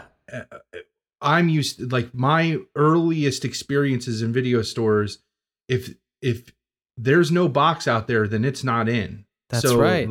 And you took the box up and they gave you the video, and that's, I want to find a way to show a YouTube clip from Mind of Philip episode where we were in balcony video. Cause I was thinking about that earlier, and now we got to, because the dialogue is like, not only do you get to see a bunch of like horror movies on the wall and stuff, but I know it by heart. And you go, Dustin. He goes, what? And you call him over because you're looking for Dawn of the Dead. That's what you came there to rent. And he's like, you call him over and you're standing by the wall and you're looking over, the camera sees the boxes, and he goes, do you see Day of the Dead right there? He's like, yeah. And you see, I can't remember what the other one. Do you see this movie? I can't remember what it is. And then he's like, yeah. I don't know. And he's like, and do you see Day of the Dead right there? Yeah. And you're like, okay. And do you see the big hole in between where, I don't know, Dawn of the Dead should be? But it's that thing. It's the big hole. Like it was an empty space. Yep. But then how would we have known what was supposed to have been there? You know what I mean? As in that era, you did somehow, or you're just. Oh, absolutely. And I would think that they would still keep them alphabetical, right? Like that would. Yeah. But you would just want, like, you knew that feeling if you were going through and you saw a hole, you knew that hole was the movie you were looking for. There's just. I can feel that feeling right now of what that was like, of going down the list, and like you're like, oh, you're going down the shelf and you're looking and like you see the gap, and like I know that feeling where you're like, I knew what movie I wanted, like now I'm gonna be here for so much longer now, like because I gotta try to find something else, and like so terrible. And it never failed. If you went to the video store with an idea of, like, if you went there with your mind already made up, you weren't going to walk out with that movie. Oh yeah, it wasn't going to be there. That was such I always wanted something specific when I was younger, and it was always, never there. ever. And then you get into like reserving them and that whole thing, and and oh man, man, it's such a romanticized experience now, like going to the movies sort of still is, or can be, thankfully. Which is, it's funny because it's like you said, it's such a non-tactile experience now, but in a lot of ways, like it's so much easier, right? Like it's so much easier. Like I think of like, you had to get in the car, and usually it was surrounding some other errand that you were running, like it like going to the video store was what you would wrap up the errands with. Like you would go and try to, or you would start. Yeah. Cause you're like, movie, it's going to be gone if I don't go. Yeah. It's going to be gone if I wait too long. Right. And so like it would get tacked on. It was rare for it to be, let's go rent a movie, which that happened though sometimes too. So maybe it's not as rare. But they were also too, like they would be in grocery stores or other places or drugstores to where you could multitask. But you had to like get in the car and drive somewhere to go do that. And then you had to stand in line, and you had to all of those things. But I don't know. There's something about, I loved being and you worked at a video store too. So tell me if you like this too. I loved being Randall, that guy to talk about movies with the customers. Oh yeah. You know what I mean? Like I loved getting in a good conversation about movies with a customer who was there for movies, Yeah. I didn't have that as much as I would have liked. There were a handful of people I can remember and a handful of times. I think I talked about it before. This one guy, I think, enjoyed to come and talk about it with me. And then, you know what, he would rent. I mean, he liked a lot of Michael J. Fox movies and Dennis Leary. Yeah. A couple other like really identifiable people that when you like saw this guy, you're like, of course, this guy likes these actors. He obviously sees himself in them, like not only like physically, but also like with the attitudes and stuff that he would like to have. Yeah. So you had that as well at Hollywood. Would you have some regulars, or would it be more frequent but less in depth, or? More Blockbuster. When I worked for Blockbuster, right. I had a lot more regular people coming in there that would just like to talk about movies. And, when I worked at Hollywood Video, Bart was she was the big movie buff. And so we would talk about movies all the time. But when I worked at Blockbuster, I felt like all the staff loved movies. Like we all talked about great movies. And then there were a ton of good customers that would just come in and want to riff about movies. I learned about like the 5-handed or the 5-handed exploding heart palm technique months before that movie was even going to come out, from a customer who was like, yeah, I heard all these rumors and this is what's going on. And he like told me all this stuff about Kill Bill before Kill Bill even got released. And I'm like, that was like pre-major internet days and like all that stuff. And just like, oh my gosh, this is mind blowing. This guy knew all of this inside stuff about this movie. Like when I remember when I finally watched both Kill Bills and like him talking, I remember having that conversation with that guy and me thinking at the time, I was like, man, all that sounds way out there, even for Quentin Tarantino. I don't know. And then it happens in the movie, and I instantly remembered that conversation that I had with that guy while I was working a shift at Blockbuster about Kill Bill and how he had all of it right. You just don't get that experience. So that like all of this today is so much easier in so many ways, but it's not just the tactile piece that's taken out of it. It's like that human piece where, I mean, I know I've rented movies before and I have convinced other people to rent movies that they otherwise would not have even picked up, even based on the box art. Right. Yeah. But they've said like, oh no, you should really check that out. And the video store was a great place for that to happen. And it's just sad. Like, right. I wonder if there will be, how like vinyl has made a resurgence in terms of people who do want to have kind of a tactile and collective experience with music. There's not, I don't know, there isn't quite an equivalent for that for movie collectors, it seems like. I mean, there are Blu-rays, but which are such a great, like the image quality, sound is superior, but like they're, one of the things about vinyl is it's so immersive and stuff and tactile because it's the largest like form of playing with music you can have, and Blu-rays are this kind of small thing. I'm surprised. I wonder if there will, I don't know. I'm surprised that there hasn't been or isn't something. I wonder, really kind of feel like there should be. Because even like with the movie theaters, they've done things to make that experience different and more exciting, like with the big recliners and stuff. Yeah. I don't see us going back to VHS. That's for sure. No. Yeah, I don't think you're going to go back for like an inferior quality. And it's debatable about the whole vinyl thing, I guess, but it's definitely. But with I don't know. That experience is definitely lacking. I didn't even think about that part of it because for me, I tend to be more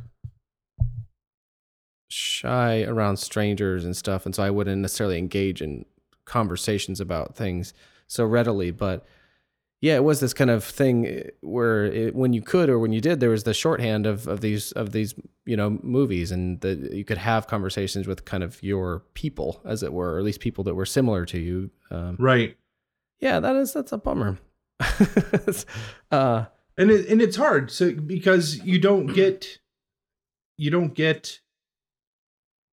I mean, I feel like I'm really dependent on the algorithms of these programs now to recommend something that I would watch.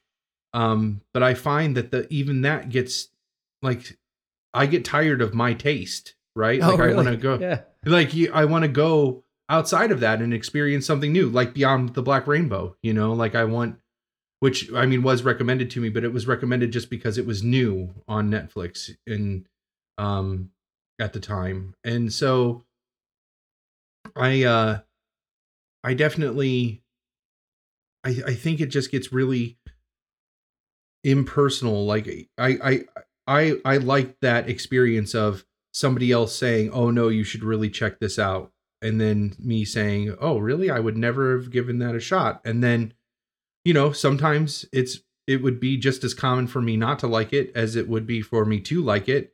But on the times that I did like it, I was really grateful for that interaction and that experience, because otherwise I would not have given that movie a shot. Yeah.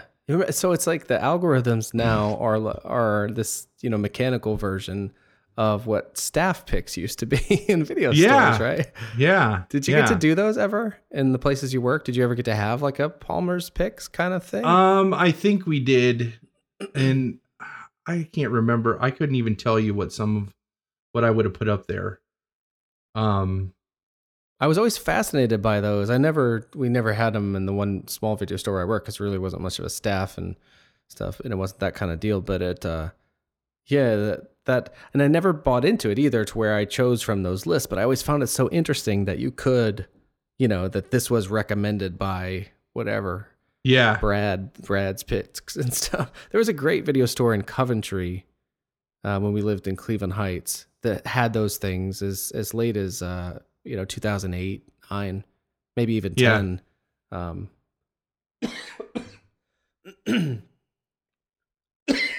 Oh, dying. Sorry.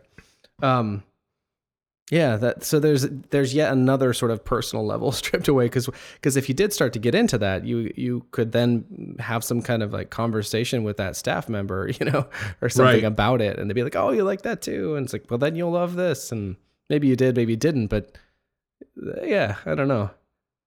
It's interesting because we were talking about these kind of communal things, whereas the movie that sparked all this, Beyond the Black Rainbow, is such a isolating, like. Oh, it is so isolating. It's just like, and there is such long periods of silence and moodiness and captivity.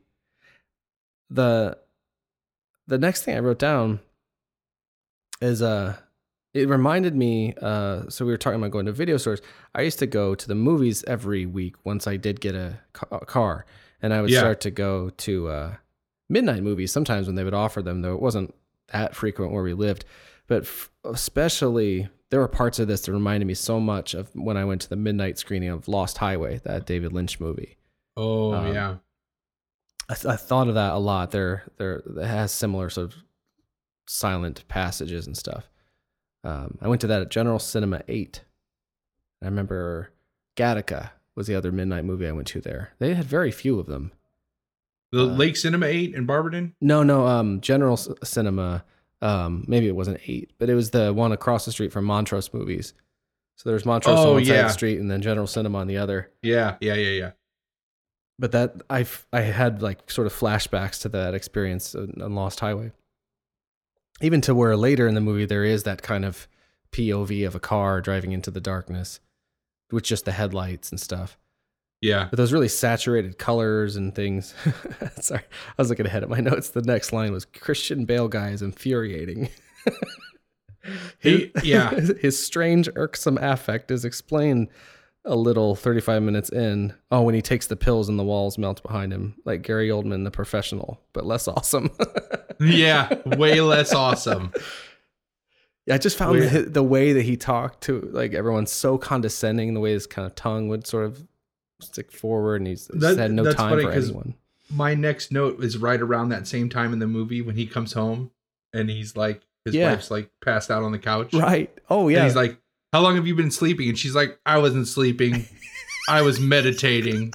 And I'm just like, good one, lady. That's nobody's buying it. Nobody's buying it at all. He does that like condescending thing with his mouth. I mean, he's so irksome and condescending. And when he's talking to the girl in captivity, he's like, you don't know what you are and all this. Yeah. My confidence comes from knowing what I am and all this.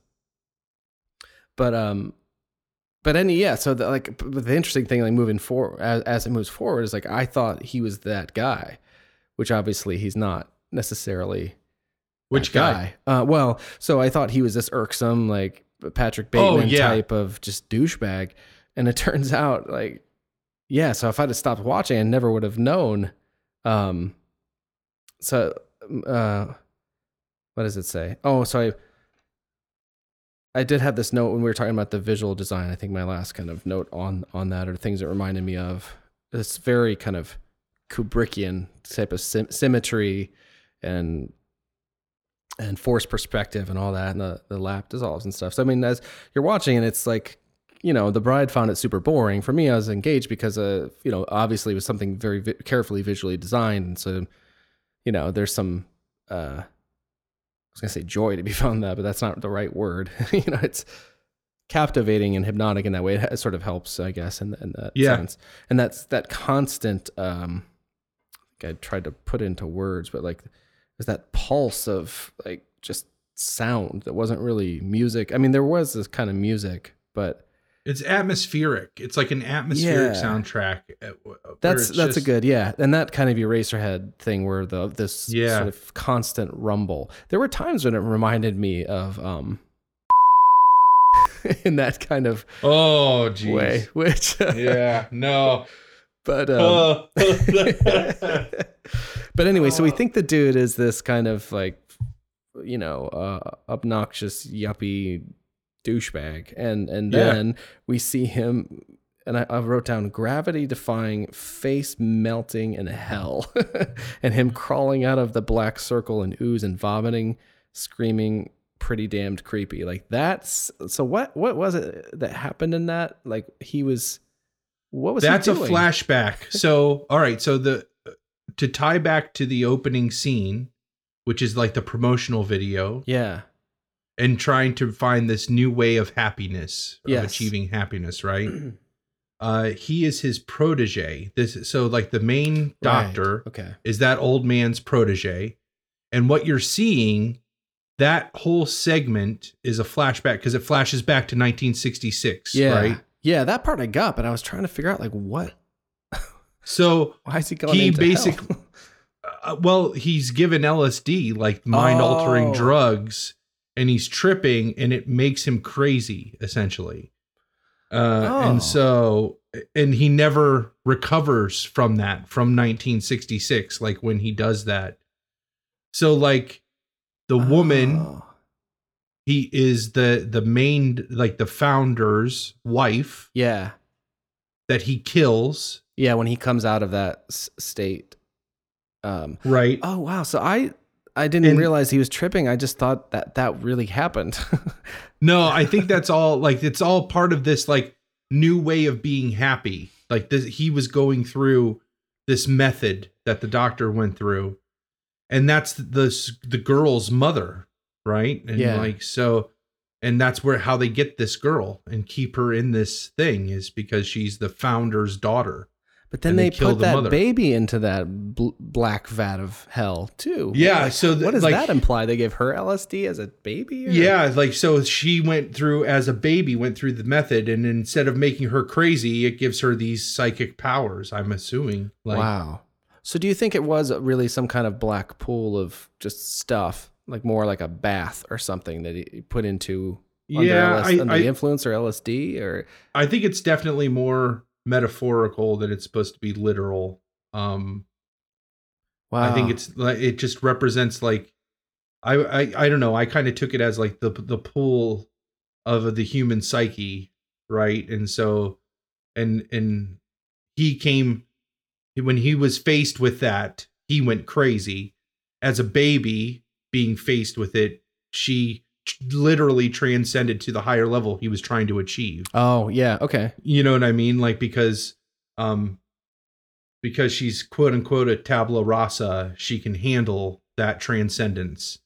Whereas us, you know what I mean? Like that's my take on it. I could be way off. Yeah. Well, no, it's cool that there can be. Yeah. I was looking at what the sort of synopsis says, or the plot as it was in Wikipedia, and it does say something along those lines. It led through a procedure that's meant to allow him to achieve transcendence. As part of the procedure, Niall was submerged in a vat of black liquid, providing him with hellish, otherworldly visions. Niall emerged from the vat insane, fatally attacking Mrs. Arboria. Wow. Yeah. I noticed literally like the flashback tripping sequence is so effed. Oh, that's your note? Yeah. Yeah, that's my note. It was truly disturbing to me. And I was just looking here down further on the Wikipedia, and it actually says the flashback segment of the movie was inspired by Elias Marriage's experimental horror film, Begotten. What? No shit. Yeah. I think it might be more the visual style of it. What they're calling high contrast black and white.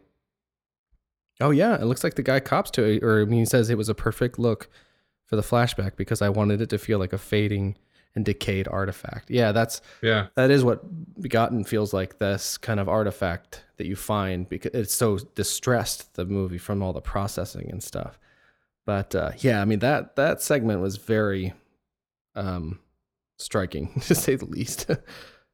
And then you see him put a baby into the thing like shortly thereafter. Yeah. That's what I put. I was like, he put a baby through what he experienced. I put all huge letters. Yeah. But I mean, it's not him. It's the founder that puts the baby in there, you know? His own baby. Oh my God. His own baby, you find out, like, you figure out. Yeah. And then, my last note on that, well, we're not there yet, but like, that's like the tipping point of the movie, right? Yeah, that flashback scene. Yeah, starts to happen. Yeah, and so like after that, that's where the doctor finally he starts embracing his psychosis, I think. Yeah, well, that's what I thought, and I thought it was real too. So I thought when he peels off the wig and you see the glue, and it's and it's like stringy and snotty and just like. Probably. And my next note, my next and last note is right after that, when he comes downstairs and his wife says, "Barry, you're not wearing your appliances." Right. And it's like, appliances? Like, what does that even mean? Like that's why I thought it was real, because I thought like he went into that thing and came out, because when he comes out of it, like you don't see, because it's all covered in the black gook and stuff. Yeah, no, I think he did lose his hair. I think he did damage his eyes and okay. So like I see what you're saying. So I think there was physically a pool there that he did get into, but I think it, like, I don't know. Yeah, I don't know, because it didn't affect the daughter that way. I mean, she has hair. No, you're right. She has hair. But again, if she's like a baby, maybe it's just the shock of him facing what he had to face. That's what caused him to lose his hair and caused his eyes to like dilate and not it's undilate. So creepy. I mean, he looks like, I wonder if there was a model for, at least subconsciously or consciously that, if that kind of bald eyebrow, hairless figure, if that was something that the director imagined from one of those video boxes. And if so, which one? I mean, like there's elements of like the Nosferatu vampire, because he even has these like kind of, it almost looked like he had kind of claws or the pointed fingers. On the one gloved hand, yes. It was gloved. Okay, well, that would do it. Yeah. And because he gets out the suit, which I feel like he just kind of grasped for like 80s things. Because there's like a shot of Reagan in one point where she's watching Reagan on television. Oh, yeah. And then he gets out the leather suit that he's going to put on, right? And it's the name is Noriega, like, which wasn't there like a... That was to do with the Iran-Contra stuff, right? Yeah, exactly. And so there's that. And he's got the knife that he calls like the devil's teardrop or whatever. Right. Yeah, like, that's fucked up. So messed up, and then he crushes. Sorry, I have a nickname. I don't want to let that slide by, because I wrote a note that says the knife, the devil's teardrop, should be a That was my dick's nickname in high school. That was my dick's nickname in college. College, sorry, yeah. College. Oh, that's a perfect one. I know, That's a perfect. That's a Halloween edition. The Devil's Teardrop. Absolutely. The Devil's Teardrop. Or my nuts. Or anyway. Yeah. Oh, that's Devil's classic. Teardrops. Anyway, that's gross, but yeah, I thought of it because I knew we'd be talking about this movie, and I was like, oh, that seems like it could be something. So sorry, you're saying about the it just like, yeah, Noriega is like it's just all I felt like there were just like these 80s elements, and and it's still interesting. Like, are these what he remembers from being a child in the 80s, or I don't know. It was just interesting to me that it had this. There could be, I guess, a leather company called Noriega, but it just had an 80s feel to it when you heard that. Well, yeah, and it was also, it says 1983 when it starts, but it feels like this. It doesn't feel for sure like it feels like kind of no time and place, or like more somehow future or something because of the sterile environment. And then suddenly, and that's all you're used to until this point in the movie. And I have this note about, those throbbing drones never stop. Sounds sexy when you say it like that. Of the pulsing kind of that music thing. But then, so I said, have rainbow pipes in the real world. So that moment where she breaks through or comes through the window and she's in that, there's a really high shot looking down as the girl starts to escape from the facility.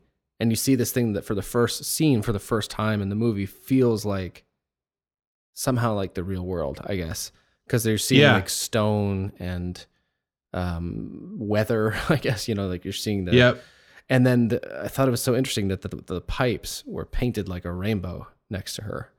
Oh, probably like with the title, I guess. But even so, it's a bizarre thing that I don't think would... Yeah, but he works the title in when he's killing his wife. He's like... Right, yeah. Because she asks him, like, he is beyond the black rainbow, because that's where he's describing where he found his enlightenment. Is right. Right. It's like, and that pool is. It's like going beyond the black rainbow is where I found it, or whatever. I think is how he kind of like describes it. But so it makes sense. Maybe there's some rainbow kind of imagery created around that, because it is ultimately you see it's like this big greenhouse in a way. Yep. And it's like a self-contained world, so they could be anything in that world. But as soon as she comes out into the real world, that's where. Because the big jar for me is when it cuts to the two guys in the desert, right, listening to like the heavy metal, and it cuts right to that.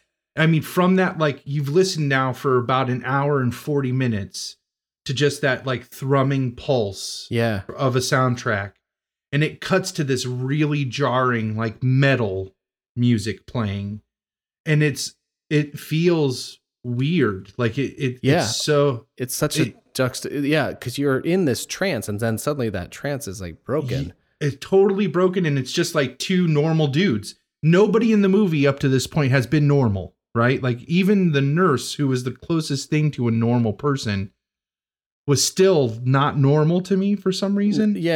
She behaved kind of strangely, and she was definitely in that world and had... Yeah, and then it cuts to these two dudes listening to heavy metal music and drinking beer. Like literally, that's all the can says is beer on it. Smoking cigarettes. They said that was some kind of nod to, to something. Repo Man. I haven't seen Repo Man, but that's all of the food that they consume in Repo Man is generic. So it all says like beer on the can for beer, and it says like dog food, it says dog food on the can, I'm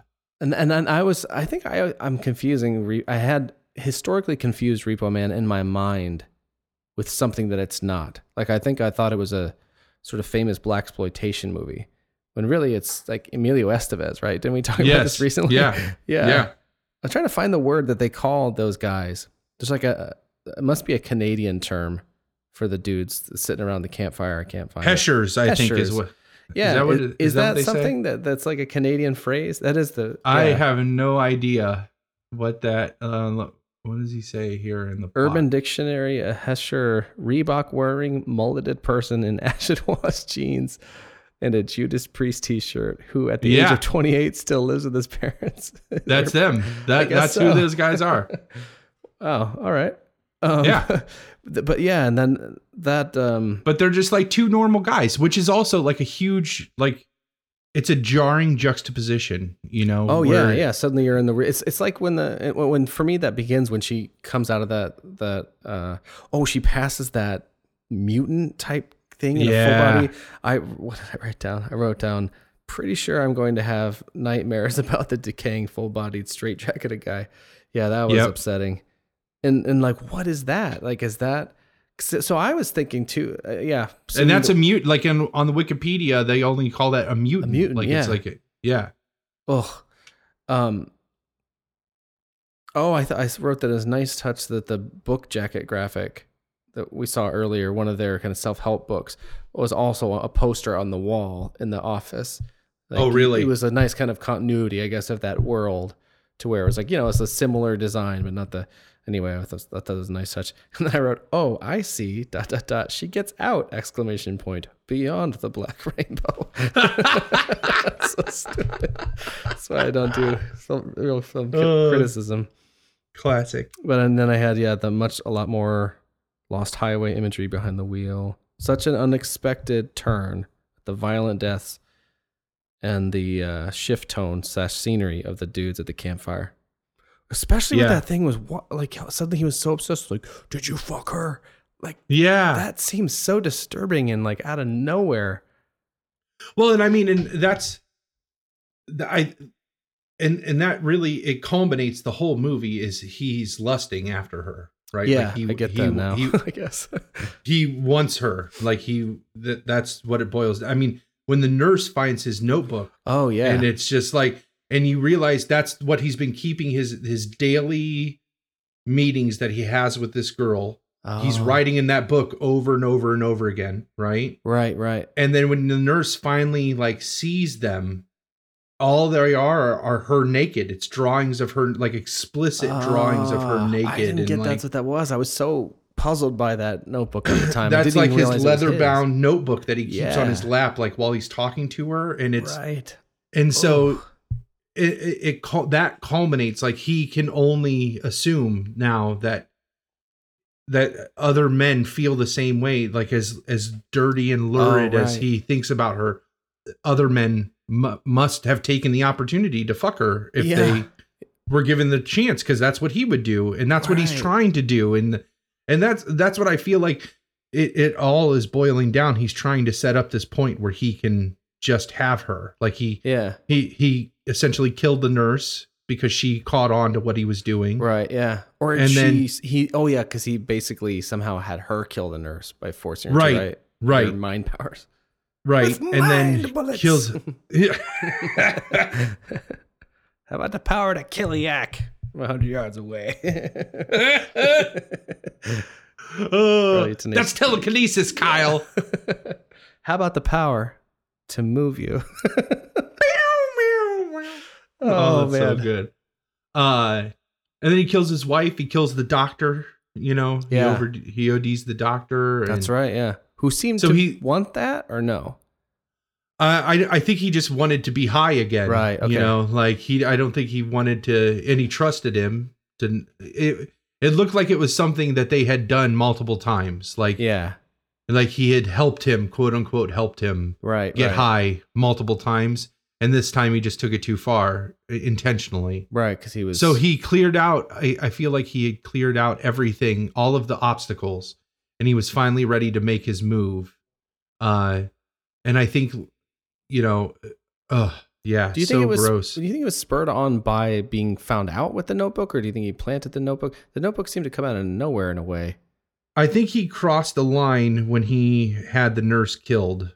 Like when he had her kill the nurse, essentially. Yeah, that was the beginning of like.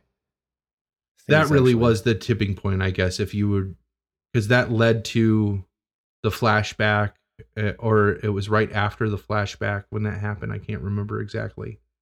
Yeah, but I can't either. And it seemed like he was sort of gradually testing her powers or something as well. Yeah, and like, it's just gross. I mean, it's just. Knowing the notebook and knowing that was how he reacted when he encountered another man who may have seen her. Right. Yeah. It just, I mean, that Notebook was disgusting. Like Yeah. there's just like an overlays of things. So like when she would put different layers on, like different things would happen on the pictures and the drawings. Like, oh, so gross. Yeah. And then, yeah, It's weird after the whole kind of protracted thing. Like it definitely comes to a close in a very abrupt way. yeah. Well, and again, like I feel like you spend like an hour and 40 minutes getting there, and then in the last 20 minutes, everything happens. Like Yeah. she escapes, he catches up with her. They like have those crazy like Heschers, you know, out there, and they all die, and then it's Yeah, over. he kills them like violently.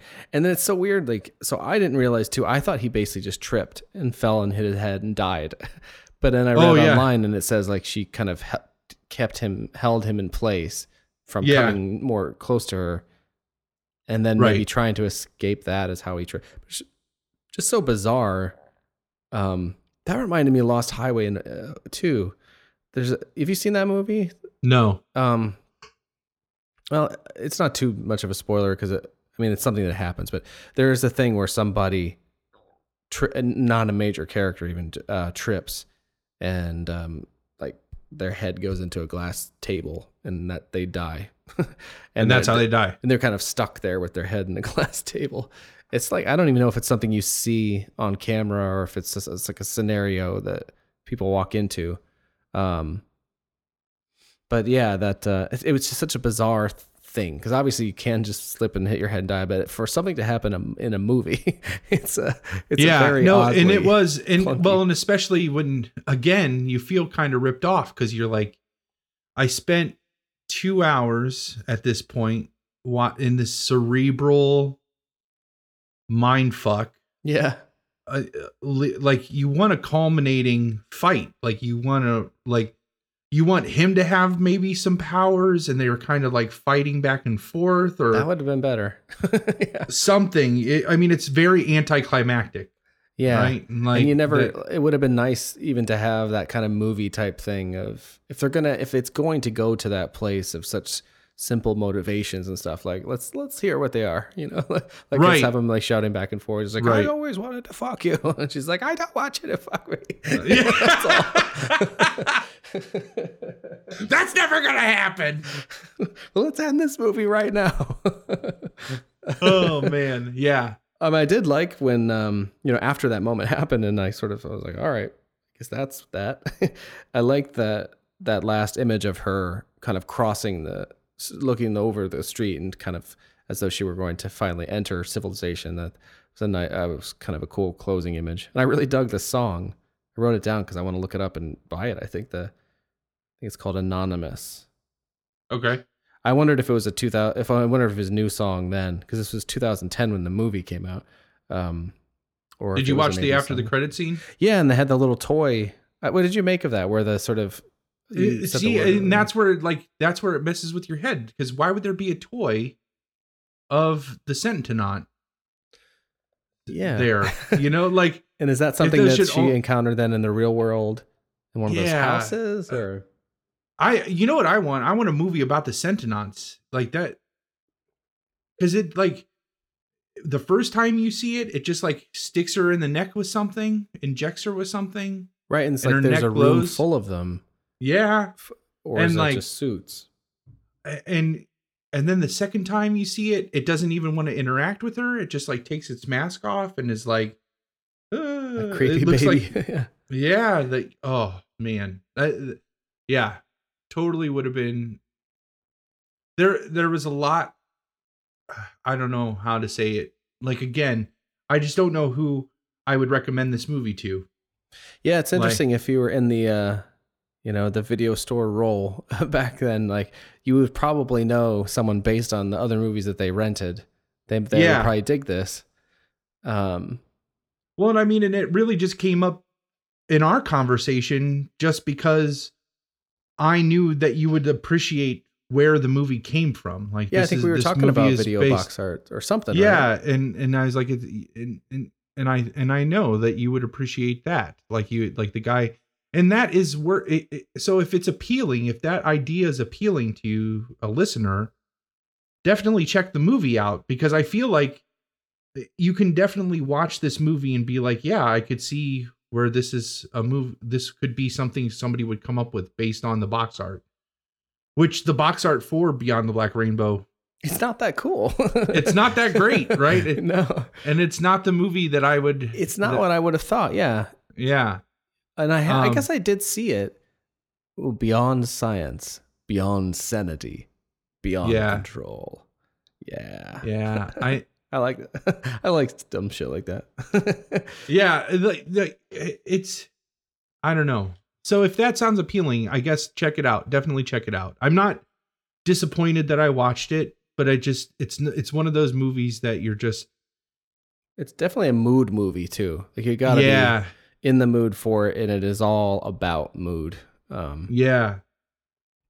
All right, let's wrap up. Let's wrap up with some Stephen King talk. Oh yeah. Honey, come on over here, sugar buns. This machine just called me an asshole.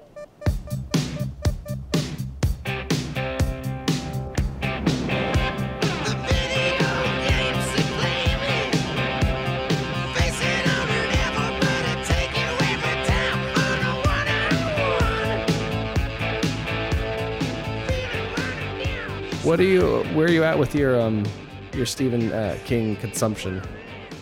I am right now in Under the Dome. Oh, that's right. Yeah, you were telling me. Man, I forgot how good that is. It's just like so good. I don't know, like without just giving it away. It's just great characters. There's a lot of recurring themes. I'm interested for you to get deeper into your Stephen King and see if you feel the same way, that there's just recurring things that happen, and sometimes but they get refined each time he uses them. So like, and this isn't too spoilery, I don't think. In the book Needful Things, there is a pair up that happens with kind of like the main, not the main villain, but like a crony, and a man who is a member of the small town's government, that they end up getting together to like work on these tasks, and it's like this odd coupling basically, and they bond over drugs, and like the younger hoodlum kid kind of turns this person who you would not expect onto drugs, who ends up really taking to them and liking doing the drugs. And that happens again in Under the Dome, and it's like this odd coupling happens, and it's this, again, it's a small town government official and this like hoodlum bonding over drugs, but that relationship, while it's like almost verbatim the same, even some of the lines are almost identical. Wow. That happens. It's a much more refined version of this relationship. So it's just, Ash even commented on, because I've been carrying my iPod around and really just popping my earbuds in and listening whenever I have a chance. And because you're like, so into it. Yeah, because I'm so into it. That's awesome. Just like, and just really digging it. Man, is it good? It's just this. It's this really. It's a group. It's what Stephen King does best.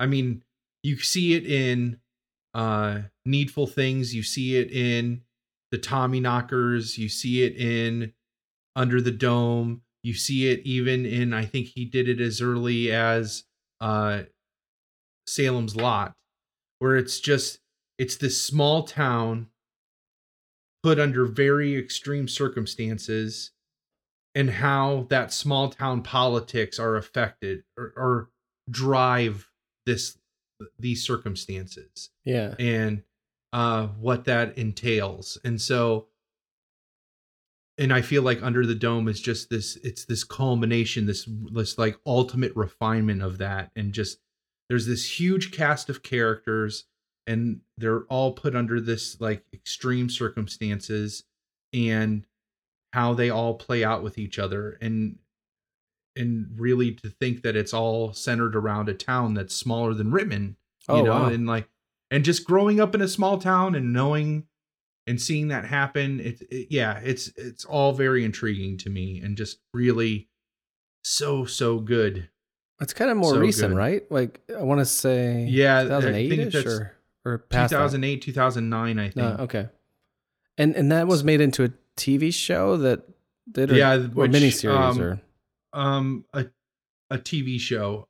I don't know how many seasons though it had, and the TV show is drastically different. Oh, not drastically, like it's very the circumstances are very similar, but the show did not engage me as much as I thought it would. And was he involved in it, or it doesn't? Yeah, he was. Really? He was. Yeah. They had to make definite changes to make it TV friendly. You can get away with a lot more in a novel. That's one thing that I think that I've learned in going through these Stephen King books is I think some of the stuff that, and I'm not saying you have to be so graphic and gory, but like some of the stuff just is unfilmable, you know, like,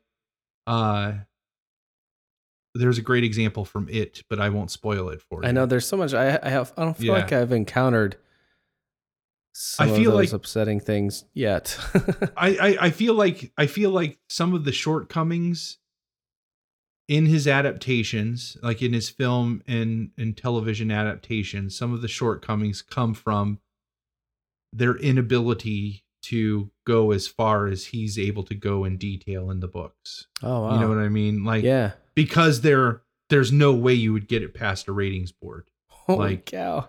You know, like there's no way it would be able to happen. So, well, if ever you get caught up with Walking Dead, you'll be what they put on TV last night.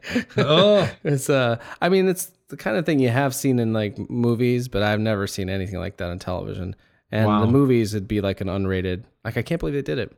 It was so funny that in the after show, like people were cursing a couple times, and Chris Hardwick, who moderates the show, I mean, I don't think it's given too much away to say this because it's very well. And by the time you would get around to it, anyways, implied. He's like, you just watch someone get their brains bashed in, and you can't handle the F word. He goes, "Fuck you." Oh man, he was just sort of like, if you can't handle it, you know. But yeah. But it is weird though. Like our culture is such that this live television event, you can't say these words, but it's literally hot on the heels of, you know, what some reviewer I guess called today nearly pornographic violence.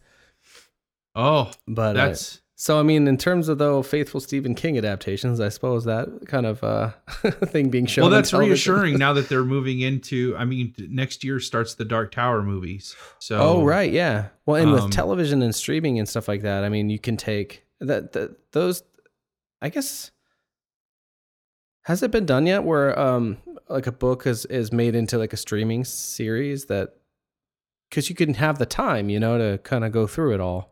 Yeah, not that I know of. I mean, it definitely. I'm sure there has to be something by now, right? You would think. He seems to be a good candidate. I'm sure they'll do it with Harry Potter someday. Yeah, I would imagine. But it definitely.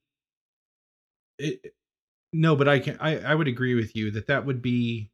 I would love to see Tommyknockers done right. That's one of my favorite Stephen King books, and that's one of those small towns under extreme circumstances. Supernatural circumstances that had a miniseries that I think did decent. But I would love to see a 12 to 18 episode miniseries, like television show of the Tommyknockers on Netflix. I can't imagine what that would look like. I bet it would be amazing though. Yeah. Like, because that's such a great story, and the characters in that are just so fantastic, and that's really, I mean, the circumstances are just the vehicle to show these characters interacting with each other. Yeah. And like the struggles that they have dealing with each other, Right. And yeah, that's what I think I was saying earlier in terms of like with Highlander or whatever, where it's like that's the kind of sci-fi or supernatural things that I enjoy most is the ones. Well, I mean, for horror or whatever, I love like werewolves and stuff. But otherwise, it's like I want to see that.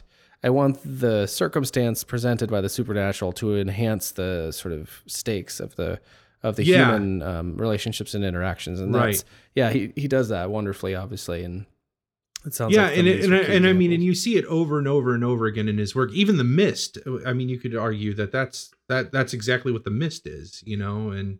I'm less familiar with that one. Is that the Ron Howard made that, or am I thinking of something else? No, Frank Darabont, I think, made that. Is that the? Oh yeah. That's the one they get trapped in the supermarket. Oh no, I'm not. I guess I don't know that one. When we were talking last time, I had it up on Wikipedia, but it was something like there's a story in Night Shift in that collection that Darabont made under. He might have been the first like Dollar Baby movies or whatever that Stephen King okayed, and that was his directorial debut. It was like a short film. Yeah, that's the one. Which one was it? He directed about the mom, right? Like, yeah, where the mom is dying, and the man who brought flowers. Yeah, right. Yeah, and Larry, I think, told me this story. Like Frank Darabont sent him that, and Stephen King, when he saw that, he said, "This guy's going to go places." And then later on down the line, he ended up directing Shawshank Redemption, and then The Green Mile, and then he made The Mist. Yeah, and The Mist is, if you have not seen that yet, it is terrifying. Oh, good. I mean, absolutely. It's probably one of the best horror adaptations of Stephen King's. I mean, Frank Darabont, in my opinion, he's the only one that has successfully adapted Stephen King. Because you have Shawshank Redemption, you have The Green Mile, which both of those are relatively, as far as Stephen King goes, those are easy to adapt. Like, they're great stories, and there's not really anything outrageous that happens in them that is not befitting. Even like with Kubrick, The Shining and stuff like that, like the. Well, and The Shining is Kubrick's Shining is so far off from Stephen King. Like, even Stephen King says that. Yeah, Kubrick has said that. I can you explain that better? I don't see it as much, or I don't see. I was like, to me, they feel the same. I mean, there's some stuff not represented, but. Well, like Stephen King's big argument is that Jack Nicholson is crazy from the first frame of The Shining. Oh, certainly it seems so. Yeah. The whole point of the book is that he's made crazy as by the hotel. He spends more by the hotel as he spends time in it. Okay. That was like his biggest complaint, is that Jack Nicholson played that character crazy from the very beginning of the movie. Yeah, I could see that. Okay. Yeah. Which is true. I just heard something about that movie that blew my mind that I never thought of, is that it is implied that Jack, in the film version of The Shining, that one of the major theories is that he was molesting his son, and that's what it all really is about. Whoa. Is him molesting his son. Like, I never would have never thought that. And all the times I've seen that movie and watched it and watched all the other, like, the theories about it, when that one came up, I was like, I never would have thought that. But they use it, like they find justification like they did for like the moon landing type stuff and all that. Yeah. Like they just talked about how that was what because if the video was, who the hell is the man in the dog costume in The Shining? What is that? And I forgot what that is. Is that in like the picture of the people, or? It's when Shelley Duvall comes up the stairs and she looks over and you see the guy is in the dog costume giving a blowjob to the old man. Holy shit! I have. Do you remember that? I don't remember that part. That like sounds. The dog like sits up and looks at her, and then the old man like comes into the frame. He was laying on the bed, and yeah. So in that video, though, they were talking about how that was one of the recurring that helped support the idea that Jack Torrance was molesting his son through the whole thing. Misery, that's another great adaptation. Oh. Like there's great adaptations, but I think Darabont is the one that really got and understood Stephen King the best. Like there's definitely diamonds in the rough. Pet Sematary, amazing adaptation, totally terrifying. I mean, just fucking scary. I'm actually excited for you to get to that one because I can't wait to talk about that movie when you watch that movie on this show. Like on this podcast. Right now I'm book 1, like chapter 23 of The Stand. So oh man, yeah, you got a ways to go. Yeah. Like how's that going though? Or good. Yeah, I mean I it's such a big book that I can't like just put the whole thing on my phone. So I get delayed sometimes, like today I did, where I have to try to load up enough that'll fit, but not so much that it doesn't sync. And so to where, anyway, so sometimes I'll get like 15 minutes. I didn't realize it's only if I have 15 minutes out of what will be a good 2-hour, round trip commute. I'm just like, yeah. And, sometimes I'll load up for the way home, but I tend to listen more in the morning for some reason. But I'm starting to get a better handle on the cast of characters, I think, at this point, where it felt like I was just being introduced to this person and this person and this person. And now I'm starting to remember at least, there's the guys, the one dude gets thrown in jail. There's so many things. I can't remember his name, though, but it's like the guy that was part of the crew that was... he had a name for like when he killed people, he poked them and they got poked. Oh yeah, they got poked. Right? Poked, yeah. So it's like not the guy that said that and got killed, but the dude that survived. So he's in jail and talking right now. I'm just remembering that there's the other guy in jail who the deaf guy almost got beat to death, and it's like there's so many people to keep track of. And there's certain ones that I track better. Like I remember the girl that her name isn't Nancy, is it? Doesn't seem like that. She seems like she would be called Nancy, but no, I think it is Nancy. Actually, it's weird. I don't know why that seemed wrong. Like it was from the movie Halloween or something, or But anyway, so I think she, for some reason, something about that whole thing reminded me of the main female character in Salem's Lot. So I think it was something to grab onto. The musician, whose name is escaping me right now. That whole song just broke. Like he just started getting famous. Yeah. And then that's so tragic. I know, right? Right. Well, and that's still kind of on this, I don't know if the sickness has touched his. Is his name Larry something? Yeah, something like that. Yeah. And then, so that story was, that part, I was tracking that quite well. The deaf guy, I liked that one. But and then I just, because I was having to do some backtracking. Like when you read something and you're not quite sure where you stopped. Yeah. or like realize you've been reading but not paying attention for a while and have to go back. Yep. I sort of have that experience with the audiobook sometimes if I mess up forget where I left off in terms of what I was listening to. Because I did listen to a book in between, or started one with the bride, the Patton Oswalt's book about being addicted to movies, which was where I guess we're halfway through. It was really fun.